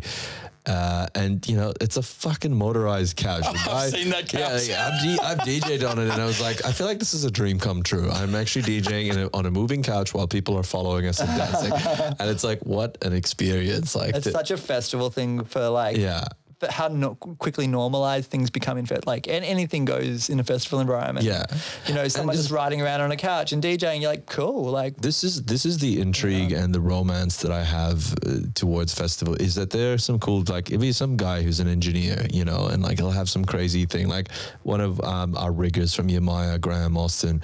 I mean, this guy just built fucking flamethrower things in his thing. He's into like, you know, twirling and stuff. Graham's like our go-to rigger as well. Yeah. And he's just like a mad scientist. He's like, oh yeah, I just built my own CNC machine. Or like, oh yeah, I've made my own flamethrowers. And he's got like a thing. Yeah, those when you're like doing themed events, like those people are just like the gold. Absolute fucking gold. And we had another guy named Tom from UK. He was lovely and just like electrical engineer, and he was doing things like we had a chandelier above the dance floor. He's like, cool, I can make it swing back and forth, and the lampshades, the street lights, go on and off in time with the music. And Graham as well. Graham built like railroads, so they, you know, the stage was a train track, and the railroads actually ding, ding, ding, ding, ding, like came up and lights were flashing, and people looking, you've got a crazy idea. They also rigged phones. So we had Tom like rig telephones, and you pick up a phone at the party and like dial number 6, and you know, suddenly it's got a clue, and it's like that clue is part of like a giant quest and stuff, and you run around and find the other telephones.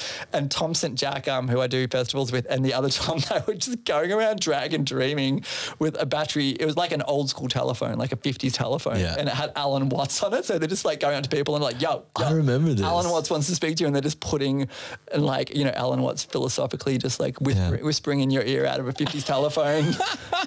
And yeah, just like I froth on ideas, and then having people around that can bring ideas to life, like that is just like, that is the magic of a festival. And then they link up, you know, like Tom's building these phones, and then had this girl Tashka come down from Brisbane for the town, and she does Quest. She's like, what? Like we can rig the phones, and suddenly Friday night at the festival, they're sitting in a room together recording things for the Quest, and just haven't, like, I was running around busy as fuck, but just seeing that joy. Like Tom's got this ridiculous voice, and he's like, you can do this. You're a strong man. he's recording that on the phone, and it's part of the Quest, and like all these brilliant minds. And like, I really love, the idea of like the essence of a festival just being the sum of like so many brilliant minds, that the juju and the juice you end up with, like there's no way one person could even get close to it. Yeah, it's a kaleidoscope of humanity in like the best possible way, man. You know what I mean? Like it truly is. And like, you know, I think that like that's a big thing as well, like, you know, in terms of like pushing the envelope, because, you know, it's happening a lot more now, but like, you know, obviously fantasy themes and like stuff like that, but like bringing that stuff to life, you know what I mean? It's like become like really paramount, you know what I mean? In terms of like really pushing the envelope, because like we've had art now for a long period of time. Do you know what I mean? And like its evolution over time. And then now we've reached this like pinnacle where we're like pushing the boundaries. So like things that are sci-fi, things that are like, we're trying to make that, you know, it's like cosplay becoming really popular, like bringing anime characters back to life. Do you know what I mean? Like taking like big concepts and just like pushing it and like bringing it alive. Like, you know, and you guys are talking about it, like, you know, designing stages. It's not just like, it's not, you know, like the lighting, all the different like aspects of it. It's multidimensional. Yeah, man. You know what I'm saying? I do, yeah, for sure. And just going back to that point, like the one thing I've read before is like that we've moved from a consumer culture into an experience culture. Yeah. So, you know, if you look at it on like Instagram, like it's a little bit of a superficial way to track it, but I think it's relevant of like people used to like post their food and post what they're wearing. And then it's like, it got to a point where it's like, nah, people aren't I'm here. so interested in the superficial. Yeah. So then it's like, hey, like I'm fucking van lifing. And like these are really superficial explanations. No, but I think but it's like super relevant. I do think it's relevant as well. Collective conscious sense of like moving from consuming to experience. And my thought is that we need to move then from experiencing to gifting. Yeah. Because like experience is fucking beautiful, but like it still can be centered around the self. Yeah. Like it can also be centered around people doing things together. But like once you move to like gifting and giving, not in a superficial way of like, hey, check it out, Instagram, I'm giving this homeless guy $10. No, in true altruism. A very authentic way. Like what else fills your cup up? Like what possibly can make you more happy than giving? Absolutely, man. But it's like if you explore like about the need for more immersion in regular reality, like real life, and it's kind of like, you know, Dark Mofo Festival, the whole city They got in trouble. just gets transformed into like, do you know what I mean? Like, and that's amazing. Like dark Mofo, like I was blown away. I'm like, wait, there is. I don't know much about it. I've heard of it, so you It's guys a have to dark school. art. It's a dark art festival. Yeah. So like, I just found that fascinating coming from Melbourne, being like, Hobart major festival is centered around dark art. It's like, that fascinates me that like collectively people are like coming around that. And I think like Melbourne, traditionally our festivals are like, I think like fucking like carols by candlelight and shit like that. Like, you know, we started getting white nights and we started slowly pushing the envelope, but like, you know, imagine in the middle of winter, a dark art festival in the whole of Melbourne and it's just like provocative and raw and boundary pushing. Like that would be pretty fucking surreal. Trued up. Surreal Melbourne. I know, I was going to drop it. What were you saying though before? You're like, they got in trouble. You said like they got in trouble. Oh, yeah, it's not a fun story. Are you sure? Yeah, I mean, it's interesting. I wouldn't say it's fun though. Yeah, they got this really controversial artist. And like, you look at his back history, and I can laugh about this because I'm fucking Jewish, but like he did an immersive experience, which was like recreating a fucking gas chamber in a synagogue. It's like, I heard about that. I mean, I don't know. Like maybe there's something really powerful. Obviously, the synagogue consented and stuff, but like he's there to really create provocative experiences. Well, maybe like the whole point was to try and capture the struggle and the darkness that, you know, someone would have had to endure in a concentration camp. Yeah, and to really, I mean, and even I've been to Auschwitz. It's like going there does that. You once told me about experiences about that. If you're comfortable talking about, you know, when you visited, like it was a very important thing for you. Yeah. I lost a lot of my family. You know, my extended family. All my grandmas and grandpa lost their family there. So for Dark Mofo, he wanted to he put a call out for Indigenous, or Dark Mofo actually did the call out, and they're like, anyone of Indigenous descent in any country, not just Australian, we want your blood. Like we want to get your blood, and then we're going to put it in a fucking bucket, and then dunk an Indigenous. I think it was Indigenous. No, it was the Australian flag. I think. Yeah, so it was the Australian flag. The blue is the colonial flag. Exactly. So it's like, you know, the country is soaked on, you know, the blood of Indigenous. Yeah. Now, like you know, I don't think it's worth us unpacking whether that's. But I think what he's trying to say. I just want to know what happened. That's all. But it can go multiple ways, and this is the beauty about art, because he references Indigenous. You instantly think the First Nations people, but you also referenced that it was Indigenous from all over the world. So like that could be like all different cultures I had a friend from Singapore who was like, fuck yeah, I can do this. And she was keen as fuck. She was keen as fuck to donate her blood and be a part of it. But super tribal. You know, it's 2021 and it's like Yeah, I feel like in 2020 and 2021, that almost felt like peak reactivity and political correctness. And I absolutely don't think we should go down a pathway of what's right and what's wrong there. But it was a bold move by an art organization, which is notorious for bold moves. But even they had to check themselves and come out and apologize. And the artist was like, "Fuck, you didn't quite get it, and fine, I'm fucking going back home." You could spend a whole fucking podcast talking about it, and you probably, you should have Indigenous people there to actually, get that perspective. But fascinating. Like, I found that fascinating watching, and I have to watch my content, and I've been called out numerous times.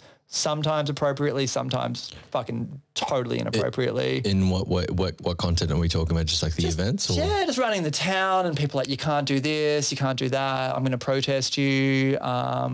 You're a cis white male. That actually happened to you? Yeah, fucking hell. Yeah, it's caused me a lot of anxiety, and I've really tried my best to listen, and I've learnt a fuckload. And some people are really good at teaching. Some people are really good at. And some people just attack you. Yeah, some people exactly are really good at just offer me something constructive. Like, teach me. I don't know. Don't fucking shoot me down like and this and that. I'm just there's lines. Some people are like, dude, come on, pull it together. Like, you've crossed the line. But like, when it's petty, I feel like sometimes there's pettier things. Like internet trolls, just like doing it just cause. Well, like, 1 year at the town, for example, like we did a protest stuff. We did vaccinations against psytrance. And then we're like, let's do a protest stuff. And I did a call out. I'm like, oh, I really want some really like, shitty psytrance, like white marquee Ganesh banners. And someone's like, you're a cultural, fuck you, you're cultural appropriating. I'm like, well, that's what the scene's doing. No, we're parodying it, and like, yeah, but you're still a bunch of white people. And it's like, I don't know. At that point, it's like, like, is this really constructive to just like, and it was often the same offenders who were shooting me down. And at this really, really great moment, because, I kept getting pigeonholed as this cis white male, and I'd come from a warehouse party, and I don't even know what cis means. You just got like feminine qualities kind of thing, but like cis is heterosexual, I believe. Oh, not feminine, so it's heterosexual. Yeah. You're a heterosexual male. But she never asked. Oh, I thought it was the other way. My bad. Hey, I'm learning something today. Anyway, came from the warehouse party, super high in MDMA. My good friend Aiden's there, and he's like, Mickey, kiss me. And I leant right in front of her and just fucking stuck my tongue down Aiden's throat. And I was just like, yes. It's like, don't put me in a motherfucking box. Yeah. And full power to the PC movement. Like, it's super important. I've learned a lot from it, but like, it can be extreme. Yeah, it can be extreme. And now I feel like we're in a time, where people are pushing back. Well, we just need to like try to avoid binaries so much, and we're all in this together, and we're all learning, and we all need to like be accountable, but not. I believe in like accountability in a way where it's like you don't feel like a piece of shit. Yeah. Because like I think if you feel like you hate yourself, and you're just like I fucked up and I'm a failure. It's like I don't think it's good accountability. Like I think you need to like hold people accountable while being. I feel like compassion is missing. Like but it's about not shutting down like good discussions as well. Do you know what I mean? Like we've still got to be able to talk about the tough issues and be able to do that with a sense of clarity. And also, like it's hard because like, people get too upset sometimes, and sometimes it shuts down the fact that we can even have the conversation. And I think that like, it's important to be able to talk about things like openly. And absolutely. And that's why I love comedy as well. It can be a really good way to get some of the tougher stuff out. Absolutely. I mean, like even us, we're talking about serious topics, but we always delve back into comedy to sort of like, but like lighten the energy. Yeah, exactly. And like it's, comedy does definitely have that power. And I was talking about it with Papa, like just before we were eating dinner. We were talking about how it really is a vehicle to be able to talk about a lot tougher topics, because people laugh first and then they go, actually. Yeah.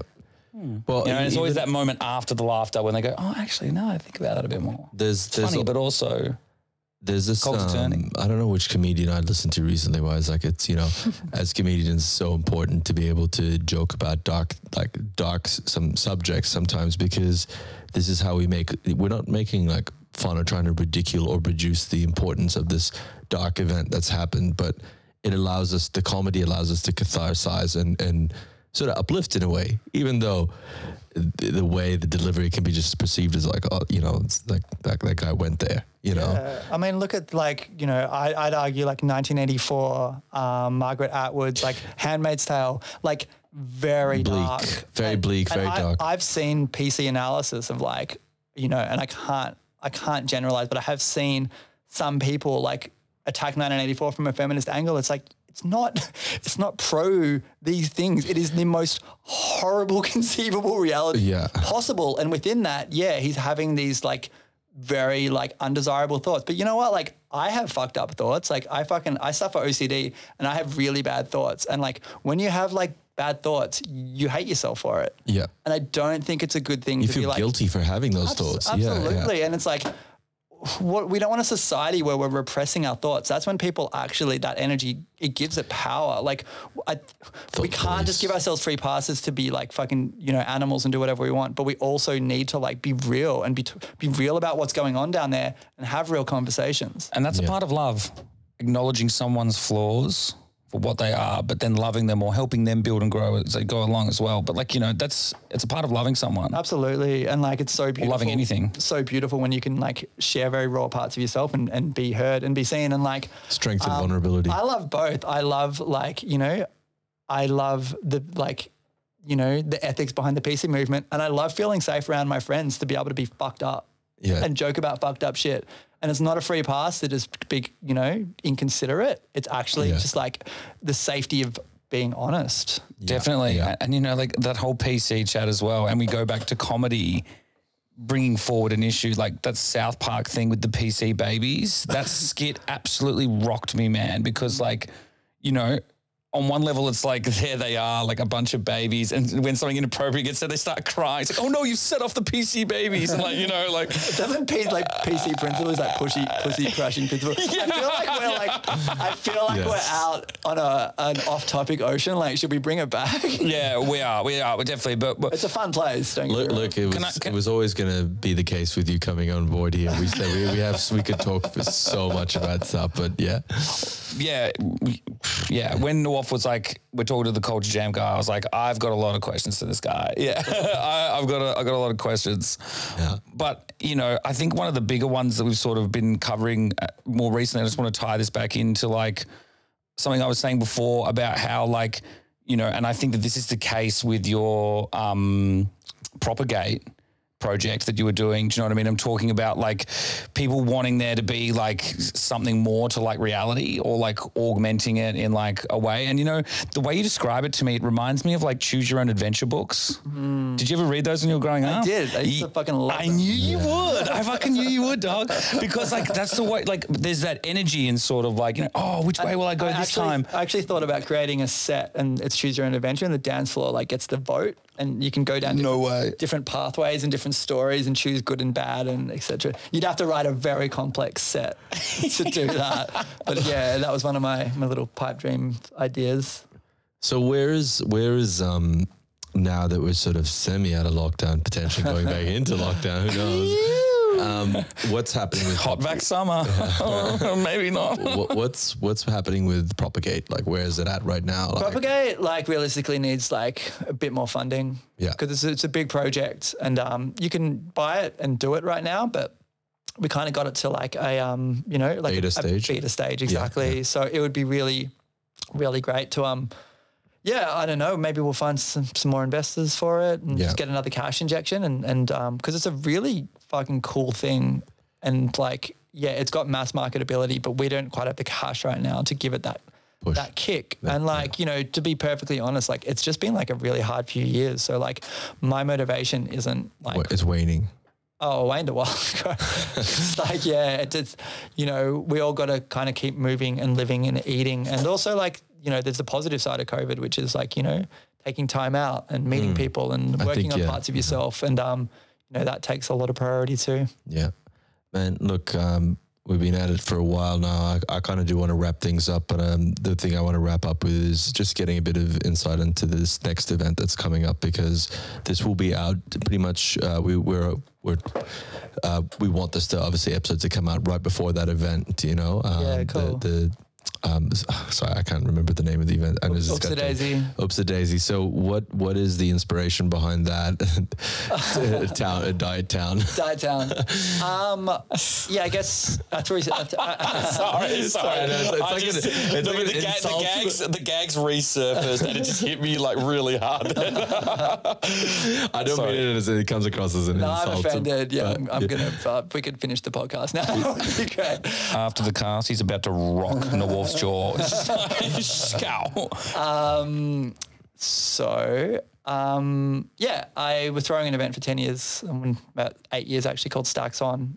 Series. Stacks On, completely real fun day party, circus, color, good music. I think I've DJ'd there. I think you booked me once. Yeah, maybe for the side stage. Yeah, that rings a bell. Bitch, you better put me on main stage next time. Anyway, so series aren't this guy's fishing out here. Come on, man. series aren't doing events, so I found this other beautiful venue, which is kind of very similar to Series, Edendale Farm out in Eltham, beautiful location. And I don't have the capacity to run like a wild World Beyond or a town right now, like in this climate. I need a team. I need like the motivation to just like dive deep on concept. So a fun day party, which is just, like all the fucking awesome Culture Jam crowd, colourful people.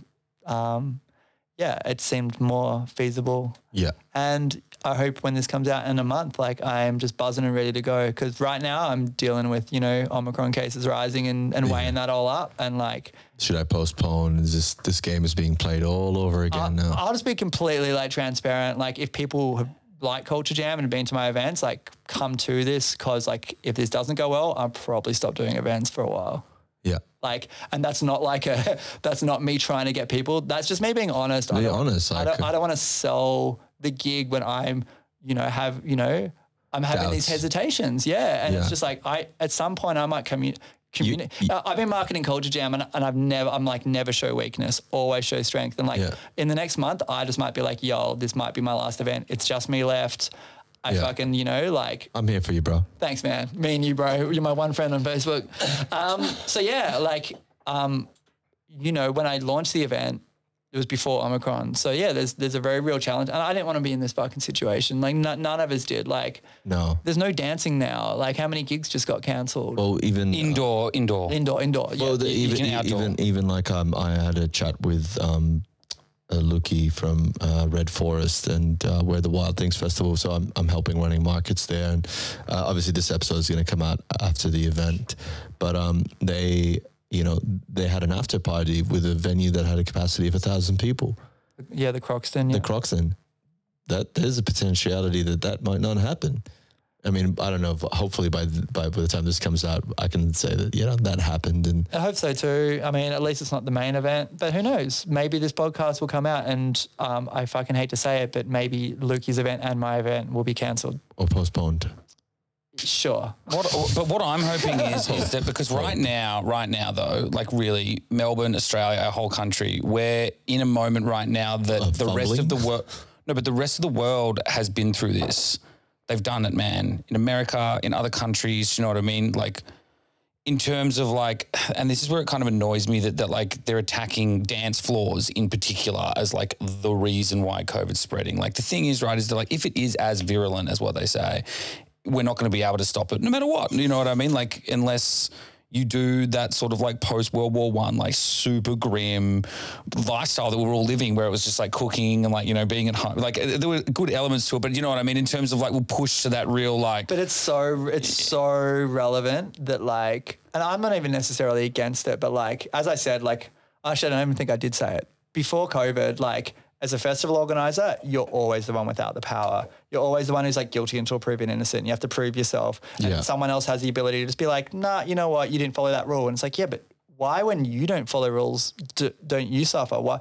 It's always in the venue's hands or the council's hand. And like, I don't want to sound like fucking like super whiny or anything, or the victim. The exactly. victim mentality. It's more like I genuinely feel like that's just the way it is. You work so hard on a venue and then one little thing goes wrong and they're like, sorry, we won't have you next year. And you're like, well, there goes like... the relationship. 3 months of planning and all that. But if the venue fucks up, you're like, oh no, that's cool. That was a little bit of a bother, but hey, can we fix that up next time? Because, you often don't have the power.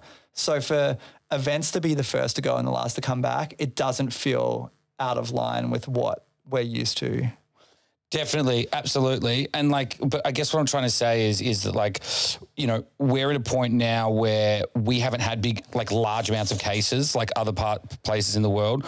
And, you know, like we're just sort of like coming out of lockdown, still really freaked out about like all the and everything. But like, this was the whole point about the rush to get people vaccinated, you know what I mean? Because the only like defense that we have, and we knew that as soon as you open up, that cases were going to surge. You can't stop it like entirely from spreading. No. Do you know what I mean? Like it's going to happen. But what you can do, what they're trying to do is just like minimize the impact. Sure, but we're still dealing with. We're doing a good job of it, but we're still dealing with absolute fucking chaos. Yeah, and the goalposts keep shifting, and it's no one's fault. And you get double vaccinated with Pfizer, and then it's like, oh yeah, Pfizer's 30% effective against Omicron, and it's just like, you know, the climate's hectic, and it's minute to minute, hour by hour.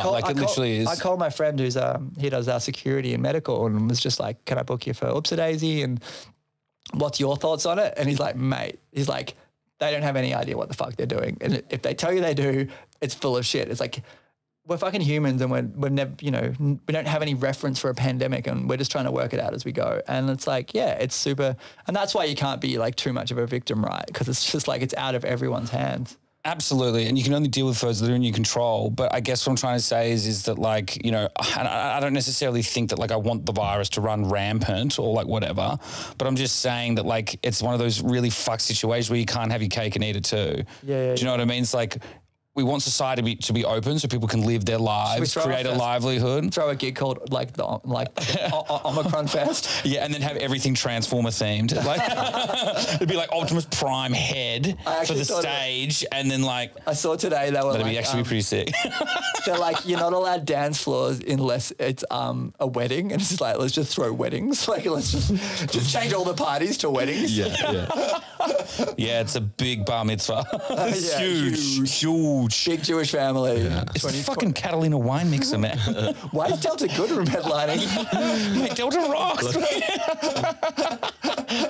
Bringing it back. Bringing it fucking back. I don't fucking know. Like, you know, mate, come to Upsadaisy because I will always throw a great gig. You know, like I pride myself on that. I've never thrown a shit gig. Amen to that, my man. But like I said, I'll probably just be transparent. But you know what? Like I pulled a tarot card today, and I know I'm sounding like more of a hippie by the fucking second, but like it gave me a sign to just like hippies. It gave me a sign to just like pull back, give myself some space, and like a surge of creativity will come back. And you know, like 2 days ago, I felt fucking amazing. I just booked a sound system. There were like 17 tickets sold on that day.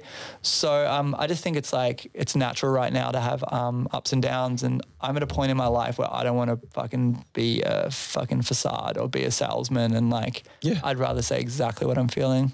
That's more important. And I think people, when they see this, will stand by that and go, fuck yeah. Definitely. Like it gives them more of a reason to go, I'm going to come to that. Yeah. Because that's this person's livelihood that they've spent 10 plus years working on this thing purely to give them or us an experience that is just different, that doesn't promote hedonism and drug taking, but actually an ability to shed baggage. Yeah, and I think Culture Jam provides a really special like alternative to in a healing space, you know, and not in a pretentious way, like in a very organic way in the scene. And I think it would really suck for it not to be there.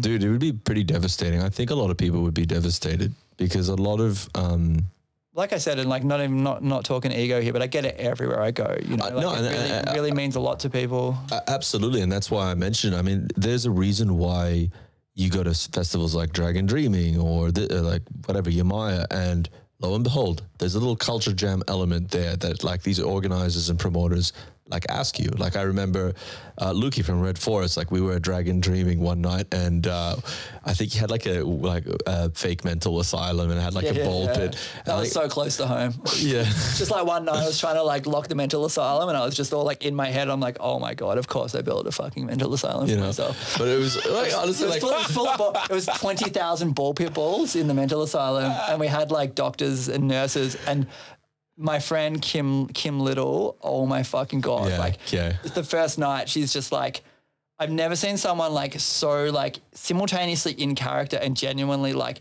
she was doing like psychology sessions for people, but in character and diagnosing like masturbation and more like techno and stuff, but like so present and like genuinely like working through issues with people. And the ball pit is therapeutic. Like they actually use it in trauma therapy. It's like it's you're safe and it's childlike and like Yeah.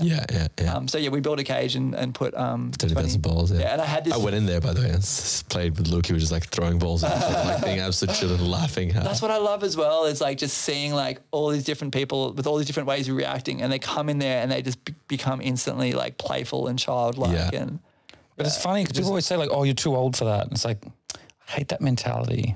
yeah, You know what I mean? hate that with the passion. You know what I mean? Like, "Oh, you're too old to do that." It's like, well, whose standard? That's a narrative that someone else has put on you. what do they say that about? Like what, Dungeons and Dragons? Like Anything, man. Yeah, now like, look at it. Dungeons and Dragons is cool. it's fucking booming. Yeah. My friends love playing Dragons and Dragons. I want to learn how to play it. Yeah, absolutely. Yeah, like, Well, surely it's cosplay. It's cool. Like- Being nerdy is cool. Yeah, surely you get to a point in life and you just don't give a fuck about what's cool and anyway. Well- And I've really tried to avoid this in my events. Like, be anything that is cool. Like, cool is lame. Cool is like I've been to certain techno gigs and I'm like, people are high on drugs, concerned about being cool. Like that sounds so fucking stressful. Like being high and like being concerned about like image and obviously I'm being a judgmental fuck from the outside making that assessment. No, but I fucking see it and I stand by it. There's this strange thing. Like, it's funny because I was saying to my friend yesterday, like, there's the Boris Pressure and Thomas Schumacher gig. Like, there's going to be a lot of people obviously doing drugs at that thing, but I'm like, I just genuinely love this kind of techno. Like, I just cannot wait to just find a corner on my own and just shuffle and just fucking get out of your soul hate. It's like, I just want to dance. I don't want to drink. I don't care. Like, this will be the day after Where the Wild thing. So I would have literally I would work from 8 a.m. to basically midnight on this festival, working with the guys, and that's work, But I'm like, the next day, well, I'm just going to go dance. That's all I want to do is dance. And then it's like, unfortunately, the environment not everyone shares the same, I guess, sentiment sometimes, but, Definitely, but that's the thing. You get better at weeding out the Well, you just got to do your own. I think you just got to do. Because that just, you just. I think it's rather than weeding out, like, I wouldn't use that term. I'd just be like, just go do your own thing. Yeah. Just do you. Nobody can do you better than you. Yeah, but like people will see that, and then if they resonate with that, then you create a vibe. I mean, that just generally for me, that's what happens. Like around me is it's like I'm just here to play. I just want to play with people. Yeah, and there's a law of attraction. You suddenly find yourself like clicking with the right people, and yeah, it's a good time. Much like the last 2 hours and 50 minutes, guys. Wow, should we wrap this up? No, I'm just saying. I'm just saying. No, this is probably the most fluid conversation we've had so far on the show. I mean, we've had some great conversations, but we've gone deep. We've gone to some really interesting pockets and haven't spent the right amount of time at each one. It feels. It's been cool. Shout out to Earthcore. Shout out to Spiro. May you rest in peace. Yeah, thanks for booking Tism. I would have the things I do. Fuck, Tism at a music festival. That was like my dream. Was to book Tism, yeah, they're old and retired now, but fucking geniuses. So let's wrap this up. So when is the date for the gig? Feb 20. Feb 20. So Feb 20, guys, if you support Mickey and everything he's done over the last 10 years, I'll give you a hug. Give you a hug. I'll add you as one of my Facebook friends. It's this weekend. It's hot property. It's hot property because at this stage I've only got one Facebook friend. So like, man. Is that me? No, it's Kirsten because so I got kicked off Facebook and I couldn't do sponsored Culture Jam posts. I'm like, and that's part of the reason I was feeling a little bit cynical about the gig as well. I'm like, oh God, I've lost my fucking Facebook account, but I managed to get Kirsten to add me as an admin, and I just got it back today, and can start promoting again properly, which is really nice. But you didn't lose your fan base on the follower. I've lost my Instagram, but not Culture Jam, and I have one. No, I mean the Culture Jam. You didn't lose any of the hot like. I haven't lost any followers, but my Instagram's currently disabled. Killer. Why would someone want to hack you? That is like, I don't know, some random hack from overseas. But roll with the punches. Roll with the blows, Keep bringing the joy. So February 20. Yeah. Got some great music. Digital Africa, Mood Swing and Chevy Bass, like live 4-piece. A 20-hour Shantaram set. Pirates, Scar Rebellion, Shantaram, stand-up comedy, 5-hour set. Is down by the lake. No, is he gonna do the Svetlana material? Because if he's not doing the Svetlana material, I'm not in. I'm only in it for Svetlana. I like his old stuff better than his new stuff. Yeah. Hey, that's Regurgitator now. Hey. Now you're getting in there. Bringing it back. Earthcore. It all comes back to Earthcore. I remember at Earthcore, Regurgitator were playing I Like Your Old Stuff Better Than New Stuff. You mentioned that. And there was a woman on Tissue just spinning around, just like spinning off the roof, and while they were jamming out to I Like Your Old Stuff Better Than New Stuff. I like your old stuff better than your new stuff. Is that what the song goes like? Yeah, I think so. It's been a while. It's that's the lyrics, but it's like a cappella. It's different. There's a lot more going on in the background. Yeah. But when they did that like Band in a Bubble thing, when they were just like recording a whole album. Yeah. So they recorded an album at Fed Square in a bubble for a month, which I think it turned out to be it was broadcast on Channel V. But you could like look inside the bubble and just like this Perspex dome and see them creating. In the middle of Fed Square, just like... And Earth Dance, which was like where I mentioned earlier, like I started volunteering on it. Charity event, Yeah, it was a world dance for peace and raising money for different charities. They were held that year at Fed Square. So we were like doofing in the middle of Fed Square, and Interpulse, he plays as now. Richie Hinkson. A Doof act, Richie. He was playing as Mantrix, his live tribal trance act, and they talked to Regurgitator and they synced up. So they were like playing their tribal trance and electronic drums and Richie on all his synths. And Regurgitator appeared on the big projection screen at Fed Square in gas masks, and they were playing synthesizers too, like digitally synced up. And like, I don't know, it was like 15 years ago or something, and this was just like, oh my fucking God, like this is the sickest thing I've ever seen in my fucking life. And that was a good time. Shout out to Richie, the lovely gentleman. Yeah, but fucking sending my love to everyone who's, fucking just going through a time, because it's been a fucking hectic couple of years. Yeah. It has been indeed. The arts community's reeling, man, it's fucked. I'll keep working hard to throw great events and create spaces where people can heal and dance and just fucking be themselves. Frolic and joy. And if you want to support me back, that would be sick. As I said, man, I'm glad those people kept you on the path, brother. Yeah, bro. Yeah. I'm glad they did. They're solid as fuck. Shout out to all the people who make Culture Jam what it is, like the core team. Yeah. If they've worked with you, I'm sure they know who they are. Yeah, and everyone. Big, Big up. Big up. Yeah. Blah, blah. Well, I guess this is it, ladies and gentlemen. This is 2 hours and 54 minutes and counting. Holy shit. Wait for 50 the seconds. The longest podcast to date. And this is Michael Scarlett from Culture Jam / Trickbox, formerly known as Rhythmic. Feb 20, that's the date. My man's Blaney over here. And this guy right here, Nawaf. Yeah, better known as the Waffle, the Great Waffle. The Waffle. What a guy. So tune in, guys. This is going to come out pretty soon, episode 12. We love you. This is Surreal Melbourne. Over and out.